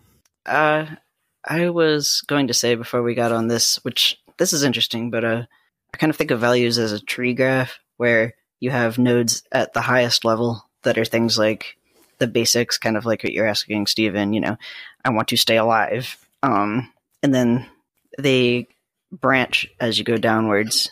And so the difference between the Nazi and the effective altruist would be at the very top level is I want to create a great society. But then as it branches, it tells you more about what that means from the context and experiences. And then what you were just getting on is interesting. I kind of wanted to sum that up as revealed preferences, sort of, where there's sort of another layer there where you can say that your values, that people, I guess, have fake values or. Well, I think, isn't that more indicative of how people, I hate to use the term values again, but the person doesn't value the well-being and comfort of others, whereas the kind, more altruistic person values being seen as kind and values other people around him not being in pain, and therefore, if you were to swap those values in them, then they would start acting, like the opposite, right? But you'd need the whole chain. Well, I mean, obviously you can't just magically do it. They have different definitions of what a great society is. Like the one person's empathetic and the other is even values order. Well, and the Nazi might think that, okay, by doing this the mean way, we can get to the perfect future 50 years faster. So it's worth it to do the mean way, right? I still think he might actually care more, though, of what that ultimate outcome looks like. I think even if they have the exact same definition of what the ultimate great outcome looks like, having the valuing of, other people's comfort or something in there could make a big difference. Yeah, that's why I think it would be a different definition. If they had the exact same definition, then there wouldn't be any crux. I guess all I'm saying is that what Wes was saying as, their everyday small little interactions thing is how you judge a person, is I would agree with that, but I think that is a reflection of their values. Yeah, that's why I was saying revealed preference. Two people can say, I want a great society, and that's what I'm aiming towards, but you can watch the one person give to effective charities and be nice to homeless people, and I don't know. And then the other person beat up minorities, like you mentioned, and it's okay, so that means different things to you too. Mm. I'm pretty skeptical of the idea of revealed preferences. How so? I just don't think it's a useful way to. I don't think it necessarily pays rent in terms of anticipated experience, as well as a different conception does. So when people say, revealed preferences, they're saying, okay, well, you say this is what is important to you, and this is what matters, and this is why you do what you do. But then I look at your actions, and it doesn't match up to me. Yeah. And so by that, I will conclude that that's not really what you care about.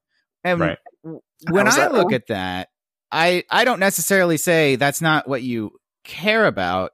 It can just as easily be there's some reason why you haven't connected the thing that you care about to the specific action that you could take that would be in service of that.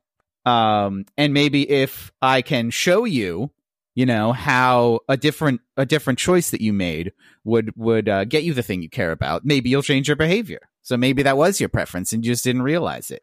Or maybe you just, you have bad habits and you have trouble breaking out of them. That doesn't mean you don't care. It just means it's hard for you. Yeah. Things like executive dysfunction are part of who you are too. Yeah.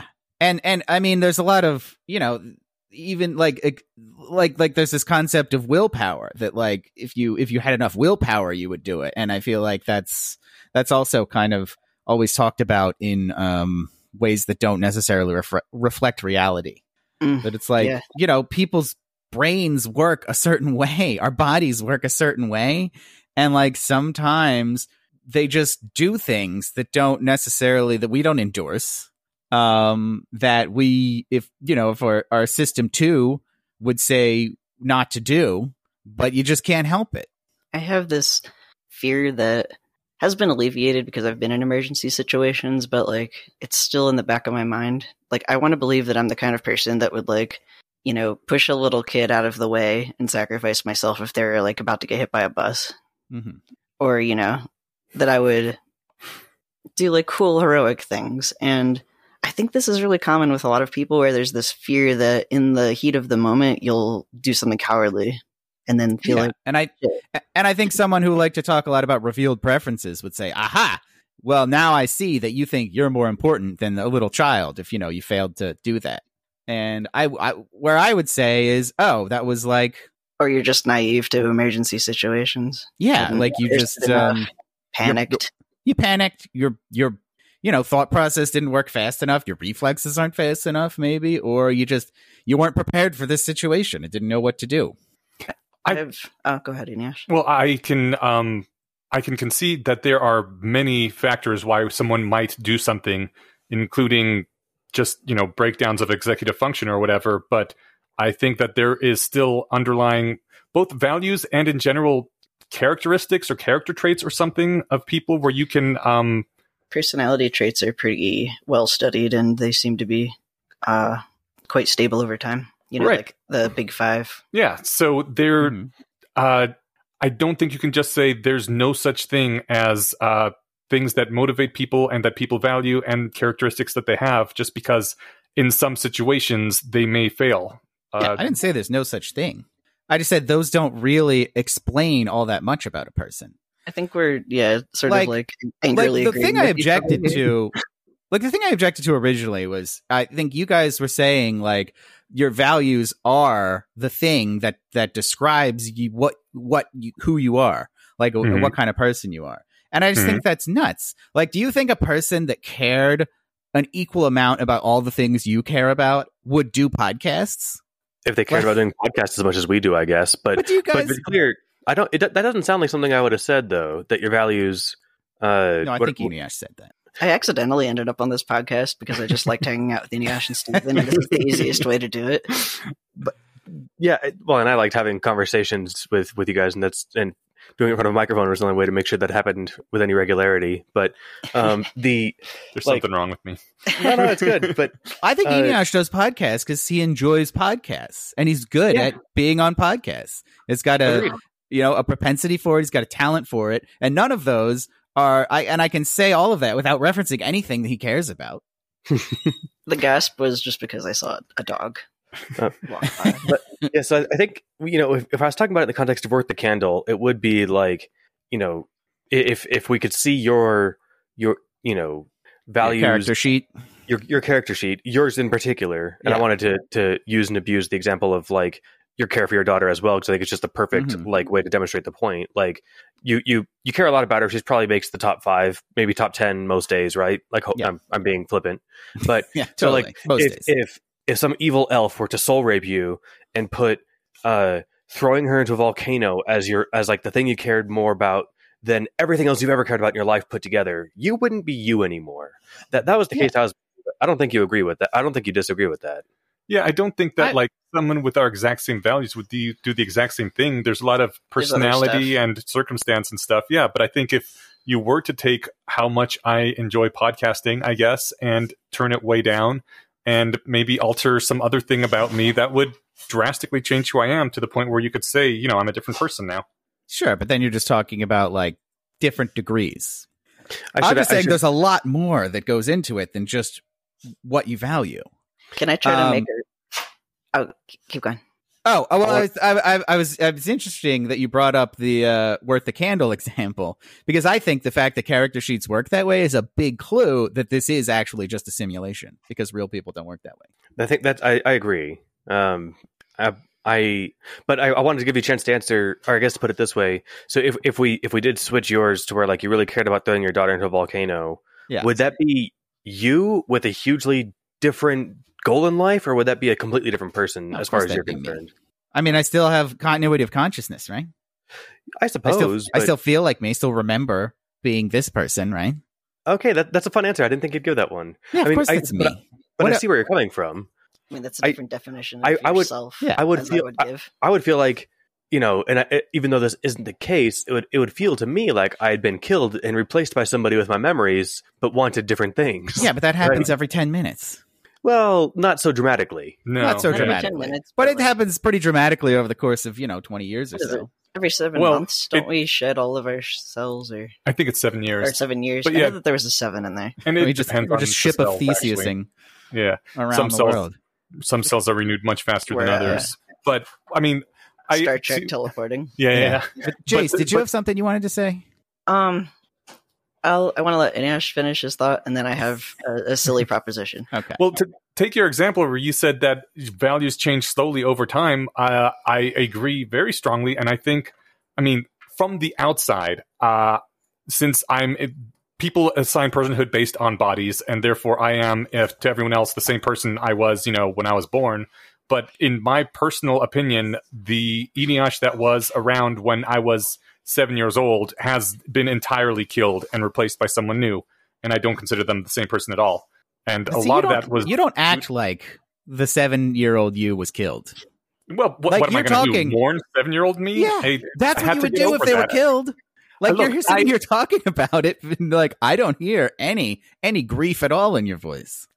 I'm glad you don't hear any grief. There very rarely is grief because after 30 years, you move the fuck on at some point. But, every now and then I do think about that. And I wish you could crystallize moments in time and not lose those people because that was a valuable person too, I thought. Right. But you don't think that's as tragic as an actual 7-year-old getting killed, do you? Or do you think that? No, I think it's less tragic because there is no trauma to all the people around that 7-year-old. When everyone else is slowly changing as well, there's no grief for the lost 7-year-old. It's only in retrospect. But shouldn't there be? No, I don't know. I love how heavy this conversation is. Sorry, I just can't comment. The dog is chewing in the background and it's really funny. So if you're chuckling, it's not because we think the idea of 7-year-olds dying is funny. It's because... Yeah, there's a dog doing adorable things in the background and we're trying to keep straight faces. Sometimes there's things like if people have a drastic change in personality because they start doing drugs or something or some, whatever, there's other people will mourn that. Yeah, they will have grief. Even not just changes in personality because of drugs. Sometimes people have a revelation and they convert to a new religion or they drop out of a religion or they change political affiliations or something. And their former friends and loved ones may indeed say, I miss who you used to be. You're a different person. Yeah. And there's a level of grief there. So I do think that can happen. Sure. But I don't think anyone really views it as the same thing as somebody dying. It's a matter of degree. Yeah. There's sort of endorsed changes versus not. Say someone gets a traumatic head injury and suddenly like they have 60 IQ and there's so little of the person that you knew left. Yeah. That's terrible. Yeah. But like if, I think that, I happily murder myself every 7 years to become a stronger version of that person. Yeah. But like, I also have kept journals since I was 11. You guys are murdering me right now by making me think different things. Right? I can die, Wes. I'm doing it just very slowly. I can go back and empathize with the person that I was at different periods in my life because I've journaled so much of it.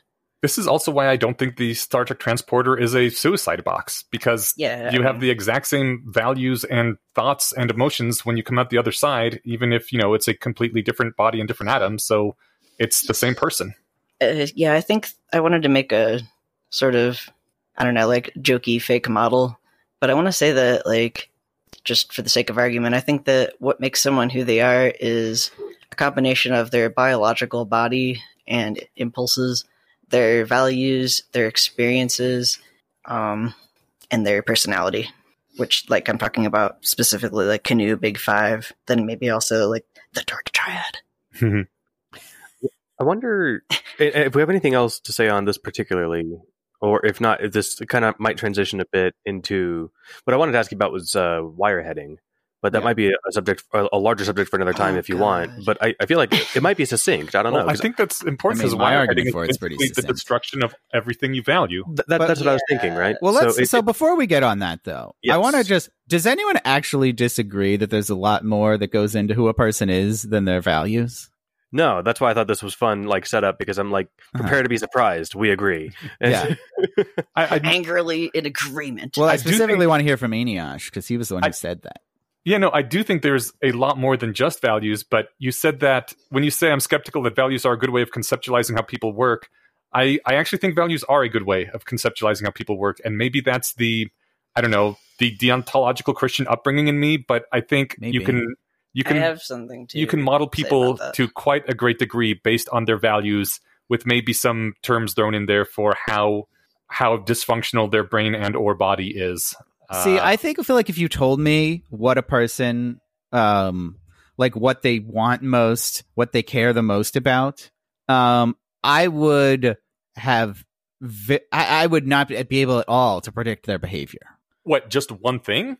No, like give me a list. Give me like their character sheet that has all their values and their levels. I would never be able to tell you what they do because it's all super context dependent and like just way more dependent on their habits and their ways of thinking and like how they generally accomplish goals and what just like how they operate. It's so much more relevant to like being able to predict their behavior than what they care about. I can push back on this. I think I couldn't tell you what they would do, at 4:30 p.m. today or something, right? Mm-hmm. But I could probably give you a not that inaccurate view of their week if I understood their values really well. Like if for example, physical fitness, community, whatever, animals. Like my family, like woodworking. If I saw their top 10 and those things are on there, like okay, they go to the gym. They take care of the house. They own woodworking equipment that they probably work with, semi-frequently. And I think importantly, you might be able to have a model of, given if this person was put in this context, what do you think they would do? You might have a pretty good guess. Yeah, but I don't think that's true at all. That's so fun. I like it. That is fun. I think you have to know like what their heuristics are and what their patterns of behavior are to really know what they do. Because I think you can value exactly the same things as someone else and you'll behave I agree with that, but it's because of my whole concept of revealed preferences. Right. No, I think you're right, because like if you think that the world is flat, even if you have the exact same values of someone else, you might be doing things radically different than someone who doesn't think that. But, that's... Sure, I guess having accurate knowledge is very important too. But like I had a coworker at my last job who talked often about how he enjoyed fitness and he had a body like Captain America. But even if I had never seen him, right, I could guess, because I never observed him at the gym. We worked in different states. But I bet he went to the gym every, if not every day, at 5 times a week, right? Sure, but I don't know anything about his values. But I do know, since you described some of his behavior, I can tell you he didn't do CrossFit. Because he would have told you if he did CrossFit.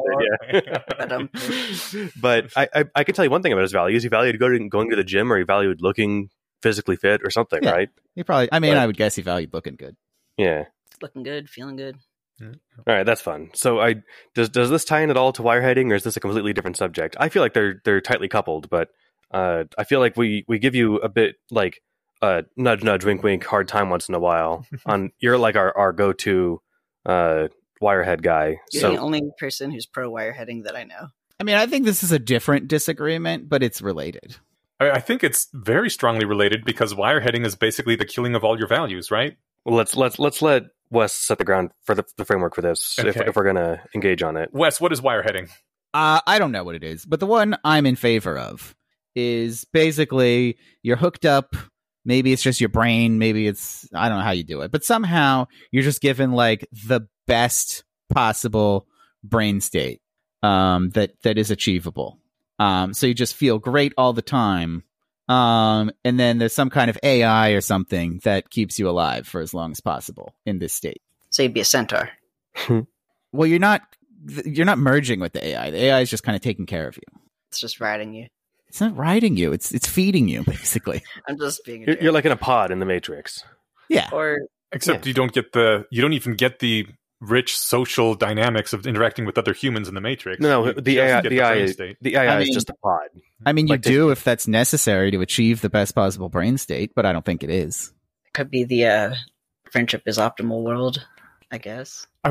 We're assuming it's not right now because Wes doesn't think that's needed. And in the classical wireheading, that was never posited either. It was just like you hook up a wire to your head and it makes you feel It pumps like Orgasmatron. Yeah, whatever it is that is the best possible brain state for you. And yeah, I mean, real life wireheading is with current technology is terrible. It sounds like absolute hell.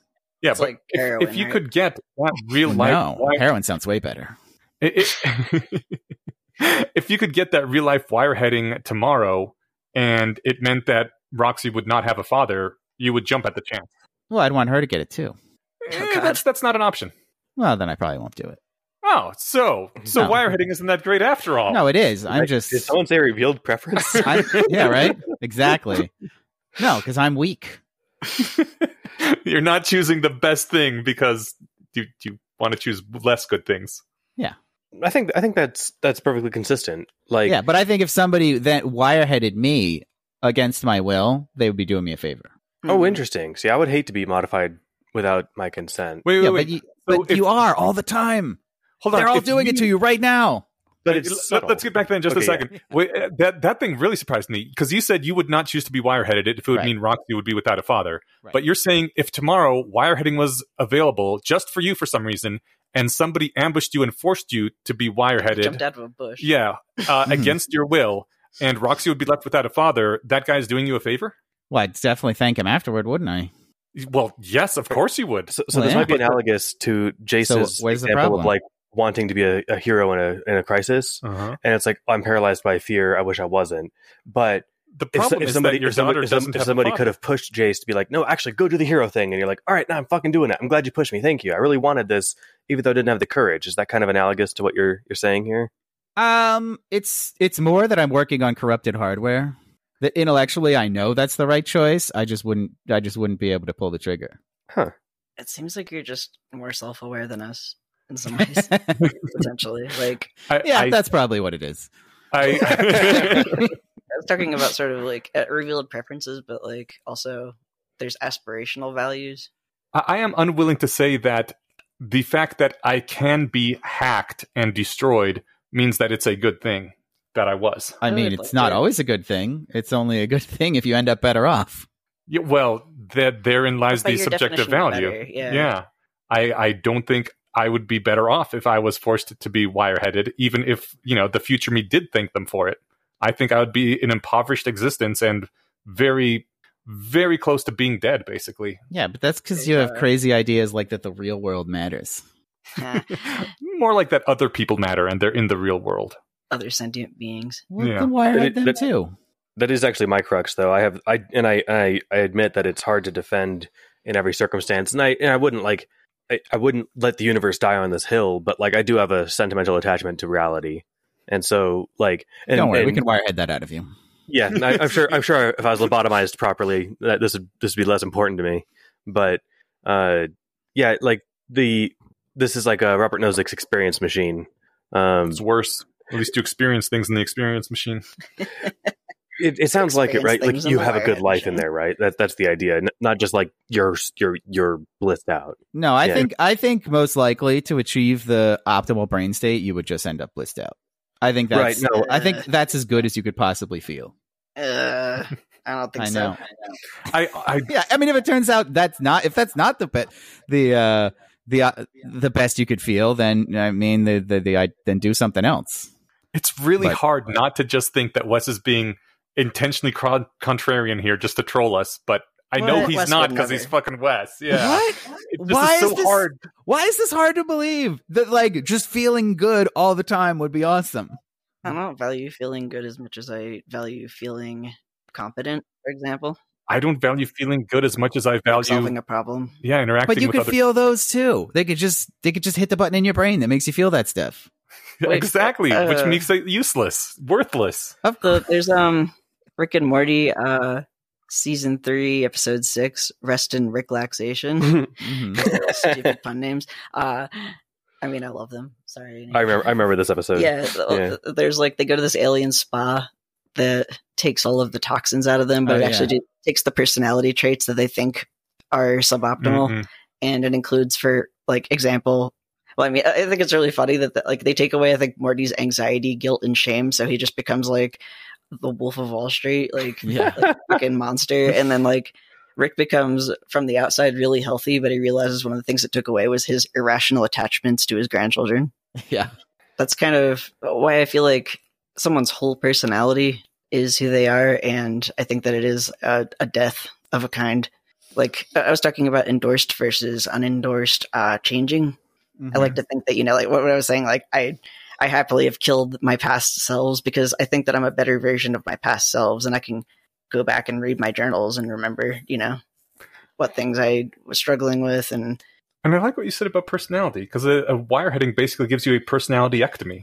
Yeah. There is no personality there anymore. There's no human there anymore. Personality and sort of values too. All you value is more orgasmatron, whereas like, the things that motivate me that I enjoy consistently are learning, solving problems, and that's because you haven't tried this bliss drug yet. Yeah, right. I mean, I think this is actually like really, really relevant to the earlier discussion, because I feel like you guys only care about that stuff because of the context that we live in. Because all that stuff is useful in this context. And like, you would live an impoverished existence and not be able to accomplish your goals and have a pretty shitty life if you couldn't do all that stuff. But if we lived in a different world where you didn't need to do any of that, then there wouldn't, like, why would it matter? I think that interacting with other people and playing complex, infinite games is actually very, very much more valuable and enjoyable in its own right than just being blissed out. I've tried hedonism and I hate it. But you haven't tried. But if you hate it, hedonism. Like the whole point is you wouldn't hate it. It would, whatever thing you like, that's what it would do. And I might as well just die. Yeah. What's the point? I mean, that actually is a good point. There isn't one. There's no point to anything. Guys, wake up. But you make your own meaning, and I like being able to do that. I actually agree with Wes on that last one. We just had an episode that's going to be a special episode for subscribers of Not Everything is a Clue, where I basically argue that nothing has any meaning, and there's no point to anything. But also, this would be even worse than the wireheading. Nothing matters except this. I want to touch on something that's only tangentially related, because I was thinking about it this week. Was you said that you happily murder your past self every once in a while to level up, and I like that phrasing. And years ago I was on a podcast about I don't know, spoilers for Endgame. I hate having to caveat, but you get those people in the Discord. Rewatched Infinity Fair enough, War though. today. That movie had just come out, so I do apologize to that person that we gave that thing about Spider-Man 2. But passing past that, in Endgame, Nebula has to shoot Nebula of what it would have been 9 years ago or something in universe. That one came from 2014. Then there was the 5 year after the snap, which would have been Current 2019, 2022. Yeah. Some years ago. And one of the co-hosts of the show that I was on was like, that was such a profound moment, and I'm like, that person sucked. Yeah, and she had to kill her because she was going to ruin everything. And it's like she had added the values of caring about having empathy and caring about specific people and the world. And continuing. like it didn't even strike me as like a particularly profound metaphor, because it was so heavy handed. It's like, this was a bummer, but like that wasn't the part of the scene that was like impactful. But I remembered I think I came off flippantly dismissive of it, and I just like, it occurred to me randomly. I haven't seen any of these movies recently, but I was like, okay, that's how I should have articulated it. And now, years later, I get to correct the record for nobody, because it's been a long time, but that's all right.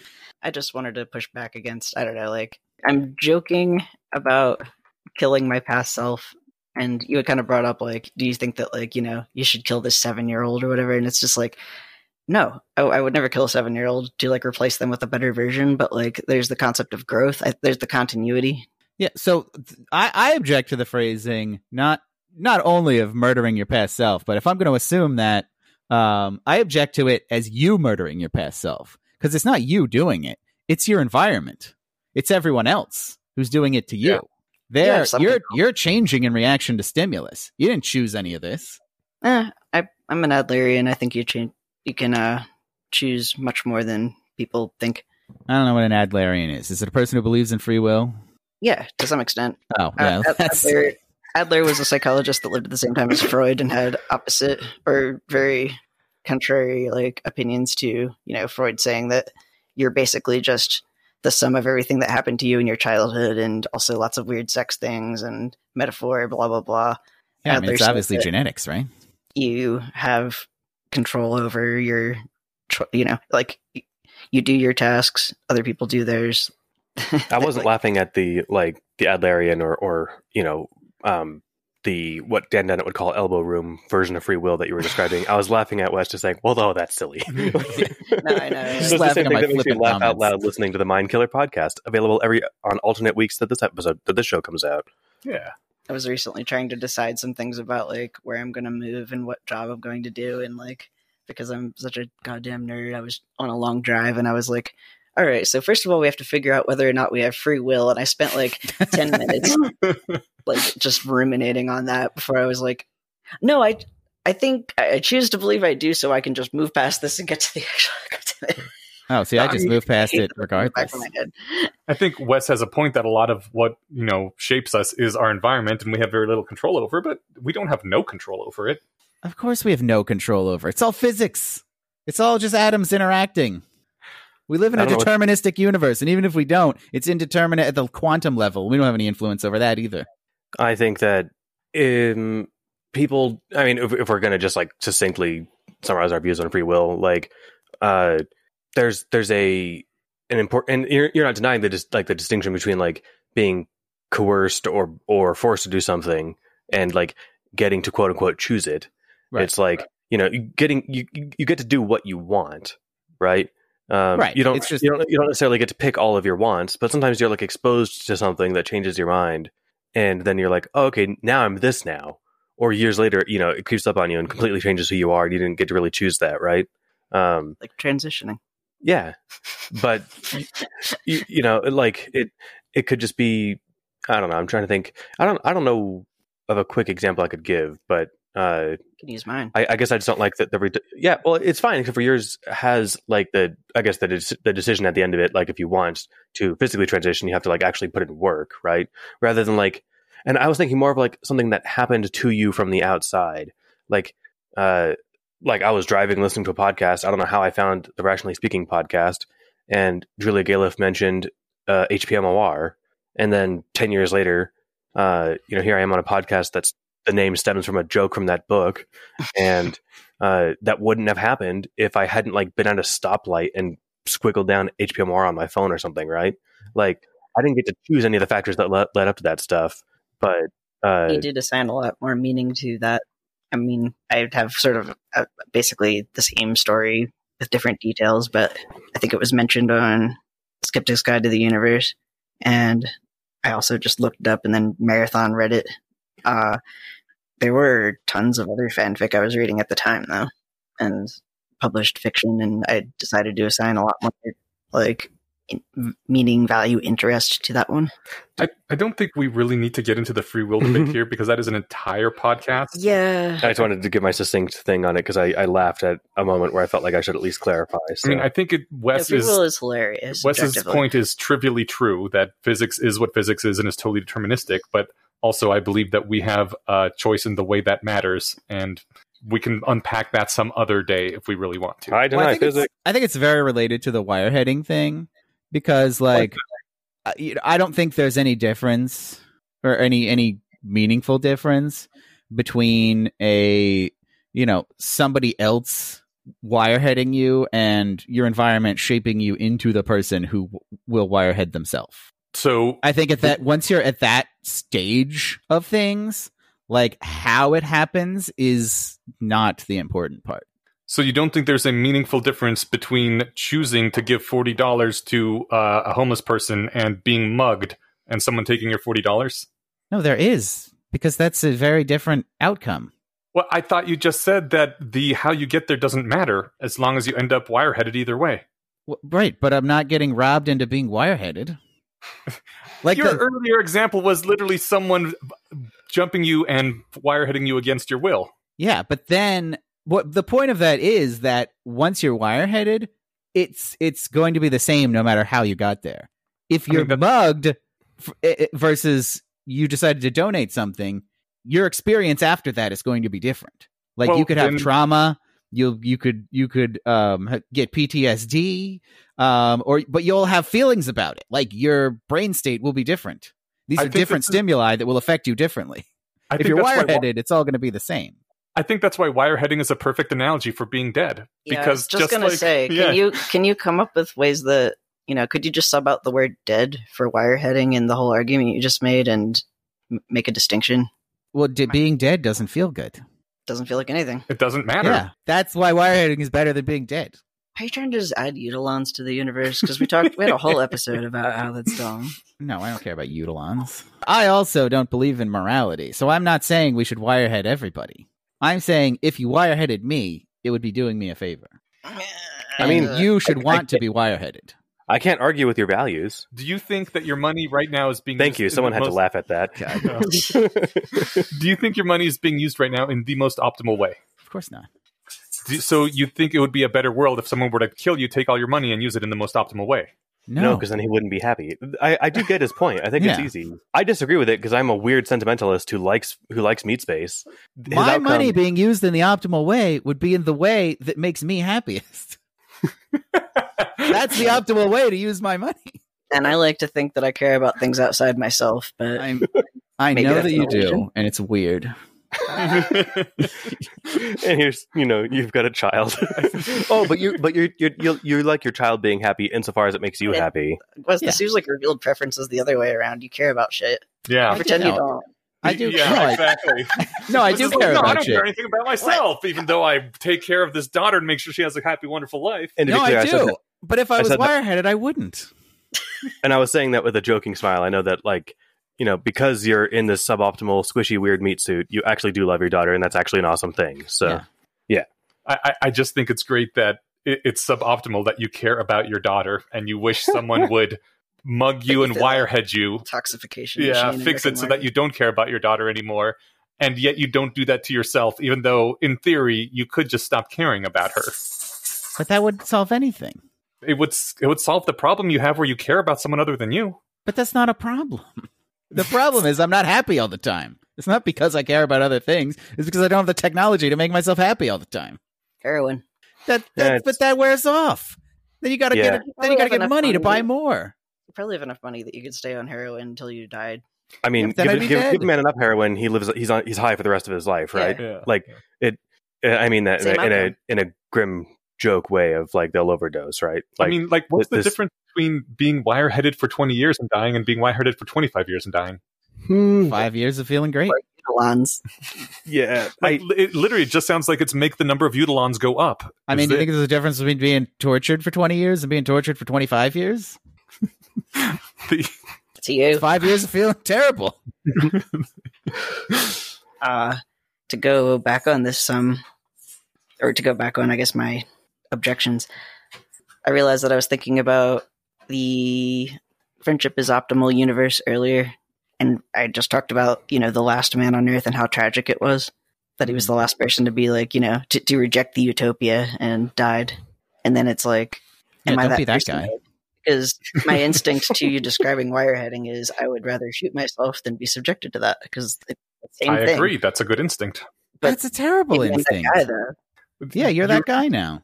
Well, I guess the thing is that he was being, threatened with either death in a dead world or come to this fake paradise, where I would rather have continued existence than not. So I think there's some things that are worse than death, and being wireheaded may be one of them. I think there are definitely things that are worse than death, but depends on the definition of wireheading, though, because I actually struggle with whether or not, like I said, the universe of friendship is optimal is a utopia or dystopia. I mean, aside from the needing everyone to value ponies and shoving that value high up in everybody, and friendship is something we already value as humans. So, if you ignored the dystopic aspect of the dystopia. But what if it was just satisfy people's values, and then it doesn't have to be through friendship and ponies? We already try to do that. That's a good thing. But we're not a genie. But if we had a god force that into us, right? Force what into us? Maximizing our values. Yeah, sub friendship and ponies. Maximize everyone's values in the most sustainable, healthy way possible, and you can define those terms in legalese forever. But I think that's literally what we're trying to do as a species. I think so. Yeah. That's what you think we're trying to do? Yeah. Some of us. I think some people are just trying to get through their day. I think some people have a job where it's like that's essentially their job, right? Like people working at Miri. I mean, what do you think as a species we're trying to do, Wes? Not die. Nothing. I don't think we have a species goal. I think we've been selectively bred to propagate our genes, but that's not. Right. I wouldn't say that's our goal. That's just sure. If there's one thing any reproducing species is for, in quotes, it's to make more of themselves. Right. But so we've been sort of optimized for that. But I wouldn't say that's our species goal. Writing stories, music. Right. Once we've divorced ourselves from Azathoth and have become the God Shatter that values other things, we can think about what actually we would like to pursue. Yeah. So I think everyone has their own thing. Yeah. And that's why it is. I mean, yes, everyone has their own thing, which is why we're trying to help everyone be able to maximize what they value. Whatever that is, unless they're Nazi. Yeah. So we should just give them better values and maximize those.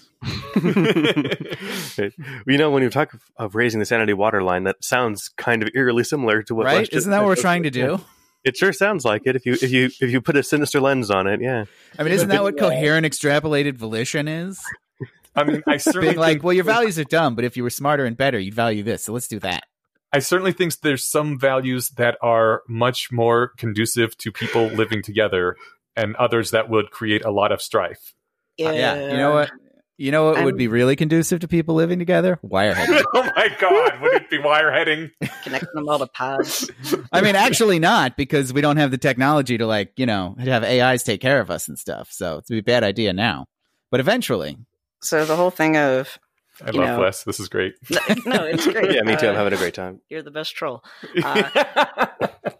It's funny how much he hates trolls on our Discord. Maybe he just doesn't want competition. Because he's the best one. He's got to destroy right. the others. Anyway. See, you guys just say that because you don't have good arguments against any of this. I think you're being sincere. No, I think he's being sincere, yes. Well, I feel like Eneash, I'm pretty sure you have like this totally unreasonable position that like if we were in the Matrix, that would be bad. That you'd want to escape and go live in the shitty world. I mean, I think it depends on a number of variables, but in general, being in the closer to physical baseline reality is better. Yes. Yeah. See, I don't follow that at all. Even like beyond the wireheading thing, I feel like the things, if we're making our own meaning, I don't think there's any difference between giving meaning to, people in a simulation or people in, quote, the real world.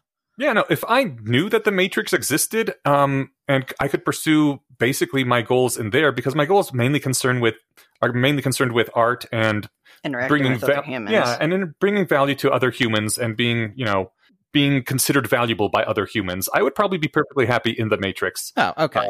Then I misunderstood your position there. I'm the weird one who might like the real world, but the Matrix is so much better than the shitty real world. Yeah. That like I said, I wouldn't let the universe die on that hill.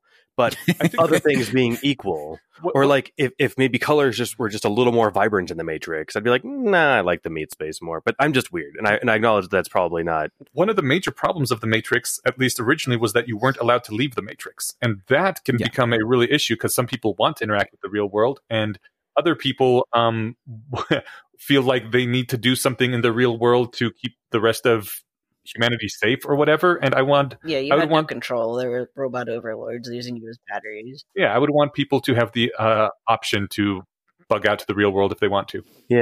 Or give them the controls of the simulation. But like the weird thing would be like if you told everyone this is a simulation, like a lot of people's happiness would tank, and like that's why this would it? I don't know. Maybe we're getting too far afield. I'm stuck up in my own brain on the question of, because you guys both said you'd rather die than be wireheaded, and I'm thinking like gun to my head, that's actually a really tough call. Like I wouldn't volunteer for it, but it's like if I was otherwise going to die, like I might as well just be a bliss, bubble for as long as I can, right? Like why not? I think personally, from what I experience, there is literally no difference between being dead and being wireheaded, but I would want to be dead rather than being wireheaded, because then I would deny the assholes who are wireheading me the pleasure of thinking that they've done something good. So fuck you. If they're indistinguishable, but the world is better that you don't get to feel good about what you've done to me, I'd rather be dead. Hey, Enosh, we're going to wirehead ourselves, so we'll feel good anyway. I can respect that with your last value being spite. That's perfect. Yeah. No, like I said, I tried hedonism and I hated it. I think I just get bored. And I know, like, you know, there's always the like, well, then you take the boredom neurons out of your brain or whatever. But like, eventually you just take out every neuron. So all that's left is this one neuron in the pleasure center of your brain that's always active. Happiness is a reward signal for doing certain behaviors. Get like the dopamine, serotonin, norepinephrine cocktail. Unless you take all those out. But then you're back to you're maximizing all of those, and then but then you're back to the goal of everything is to reproduce. Like that's what it's all, you know, not designed for, but mentioned the optimized God for. Shatter thing. What's that? Eniash mentioned the We Are God Shatter sequence. Yeah. Like that structure exists to reproduce, but it's gotten really fucked up over time, and we kind of value the ways that now we like art and music and dance and evolution, exploration, discovery. Like there's people that choose those things over reproducing, or they have sex with protection and enjoy the relationship they have with the other person. And I happen to like be pretty attached to these, you could call them flaws in our species, but I don't know, gives us character. Yeah. I'm just saying, if you want to, if you're getting into like what these things are for, like if they're either not for anything or they're for reproduction. Like the impulses in our brain and our responses to things like music and art and reproduction and survival, beauty and all of that. Yeah, but survival is only there to serve reproduction. Survive over breed, although not like praying mantises. But survival, instrumental value. Yeah. But some of them have to have valued survival, so about 50% of them do, so they continue to have a species. Of the mantises, you mean? Mm-hmm. Oh, okay. I'm doing a stupid joke, but female mantids often will cut off the head of the male, mate with him, and then eat the rest of his body. Hot. And the males half the time will submit to that. Or, they just get caught. No, I remember hearing about that. It's pretty famous, but also isn't that like something that turns out to be much more rare in practice than people thought? If the female is starving, she will eat the male, but most of the time that's not the case. But I'll say that we had a lot of wild mantises around where I lived in New Jersey, and I would often come across headless mantises that, because insects have brains that are spread throughout their bodies, that, would still live a few days. So she just killed him, not because she was hungry for the whole thing, just to kill him, then basically. Yeah. I mean, mantises are also like, how much can you really very eat? Violent. If I were to kill and eat someone, I might be full once I'm done with the head. It was funny. And you wouldn't value food very much. Wes's joke is more succinct. He just said hot. I was going to say, I never thought I'd die this way, but I'd always really hoped. I mean, it's probably one of the better ways to die. Can you just wait till after to cut my head off? That'd be great. I mean, I could get into more cool biology stuff like traumatic insemination. No, that is not. I don't want to talk about that. I didn't like the first part of that word at all. Yeah. All right, just do yourself a favor and Google duck penis. No, it's too late now. It's already in our heads. No one. So, I mean, if I've ever, this is the closest. This might be among the closest thing Earth has to an info hazard. Don't do that. I enjoy doing that. I like learning about the weird shit that we have on this planet. I would say look up a tailless whip scorpion. I want to get one as a pet. I will never do that because you just said he likes the spiders. No, Steven, you don't like spiders. You will fucking hate this thing. It's a spider, but worse. Don't. Oh, great. That's my brain now. That's all right. So did we cover all the beefs? Did we get to the second one? Yeah, man. That was the wireheading stuff. I think. Oh, the wireheading was the second one? Oh, okay. And you watched It's Always Sunny in Philadelphia, right? Oh, yeah. Remember their Thanksgiving one? Oh, yeah. No, I actually watch that every Thanksgiving. They're and this isn't like typical of the show. They're just all being uncharacteristically ridiculous. They're inviting, because they burnt bridges all over town, and like they can't rent movies, they can't do whatever. So they're inviting everyone over for Thanksgiving dinner so they can like wipe the slate clean and bury the hatchet. And like one brings a bucket of sand and a hatchet, one brings some slate and a rag, and like and they serve squash and beef for dinner. Exactly. Oh man. Wow. All right, so Wes, do you have beefs with us that we need to bury? No, not at all. You guys are great. You're like my favorite people. Likewise, bud. This is great. Awesome. Be your favorite people. We're not even in the same state as you. I mean, None I of us interact are with you your guys more than most people. I thought we were all transhumans here. We're Yeah. not location dependent, are we? And I'll tell you what, I'll wirehead you guys last. Oh my god. I appreciate it. I mean, if you want to do me the best favor, kill me last. Don't wirehead me. All right. I'm okay with it. I'll give you a taste of the wireheading, then ask. No. No, but I'll turn it off. That So actually you're makes back me to mad. normal. I know several people who have tried a drug like cocaine or heroin once and then said that I need to never do that again. Yeah, you can do that. And the other thing I was going to say was, if there's a definition of wireheading that's pretty close to the... Why can't I... The experience machine. No, the My Little Pony one. Friendship is optimal world. I might be down for that, because that actually still let people keep their personalities and pursue their other values as long as they were okay with being turned into a pony. One of the things about the My Little Pony dystopia that was kind of dystopic was that people often ended up in universes where they were the only person, But and everyone else was just kind of a flat simulation there to make no, them... they weren't flat. They were fully sentient. At Least that was I what guess they that's claimed up to again. debate. Yeah, that's sort of the debate about like whether this is a utopia or dystopia. If Princess Celeste AI was just lying and creating a bunch of pea zombies that lived with you, but she claimed that she was creating sentient life. In that case, it wouldn't be so bad, yeah. And also she was increasing people's mental capacity so their Dunbar's number would go up so they could have more friends, and That sounds great. the individual universe bubbles were slowly like Merging. merging. Honestly, and I thought that maybe that was that's- pretty cool. See, it's a Sounds dystopia optimal. with like, but in a few million years, this will be a utopia, so it was all worth it. Mhm. Wes, actually, coming back to what you said, if you could literally in some way turn on the wireheading and then turn it off again and completely revert me and Mhm. ask me, I think I'd probably be okay with that, because at that point I'd be like, well, that was very similar to being dead, so no, I'd rather not. And I think it No. would be a very easy way to reject that. Or you'd be like, holy shit, my pants are soaked. This was awesome. Plug me back in. But one way or No, another, I you wouldn't. get I wouldn't do which that. is important. Yeah, no, I mean, assuming that you really could put me back to how I was before the wireheading, then yeah, it should be fine, because I don't think that would be a hard temptation to resist at all. All right. Let's compromise. We'll just do heroin together. I Terrifying. mean, I want to at some point try heroin, but I'm kind of thinking wait until I'm really old and close to dying anyway, because I thought you were going to be immortal. well, Yeah, right. depending on how the future shakes out, I'm hoping that we can be uploaded and just experiment with different brain states. that would be great. I don't do understand why heroin old- because that was my dad's one recommendation to me about drugs. Was don't like, ever do heroin. don't do heroin. Yeah. Did he One say of- why? Oh, it ruins people's lives. Yeah, one Huh. of the people that I mentioned who I know in real life who tried heroin or cocaine and then never did it again was my dad. And he did the same thing with cigarettes too. It's funny because my dad seems like he's a builder and he's just like super, Mr. Rogersy. And then just every so often, like he'd get drunk and be like, "Hell yeah, I tried cocaine." He was doing science. It was so good that I got off it. I was like, shit, I need to never touch that shit again. I don't understand why people in hospice care who are going to be dead in a matter of weeks aren't just given any drugs they want. Right? Get Rachel on at some point. Dumb Talk about laws. that. Fucking Well, I mean, Dumb there's laws. nothing. The FDA, Yeah, there's no interesting discussion there. It's because it's illegal. Oh. We Like, could talk yeah, about medical euthanasia for a while. ethics. euthanasia is allowed in Colorado. Medically aid and dying. Yeah, if you're terminal, you're allowed to check out on your own terms. That's just why this is one of the great God. states to be in if you are signed up for cryo. Yeah, right. Remind me to die in Colorado. Yeah, and I did learn Recently recently that Valley View again first. I was, for some reason, I had it in my head, maybe because I signed up prior to 2016 when euthanasia was allowed in Colorado, but or I think it was 2016.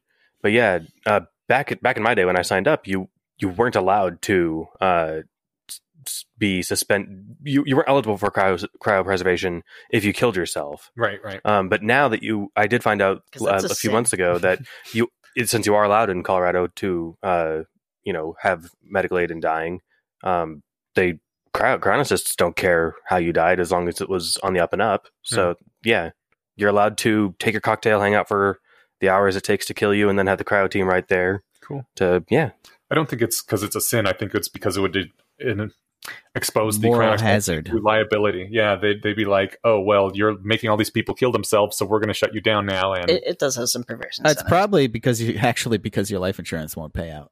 And no, life insurance will pay out if you commit suicide as long as you've had the life insurance for, I believe, at least 3 years. Oh, It depends probably on the policy. Okay.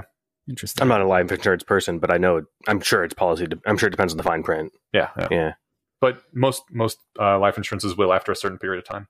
This is not advice. All right. I mean, we're all dying every day anyway, apparently. So, Oh, God. No, we're all evolving every day, apparently, man. No, I mean, I actually agree with Wes. We are dying every day. And I'd like to think that I evolving. continue to observe.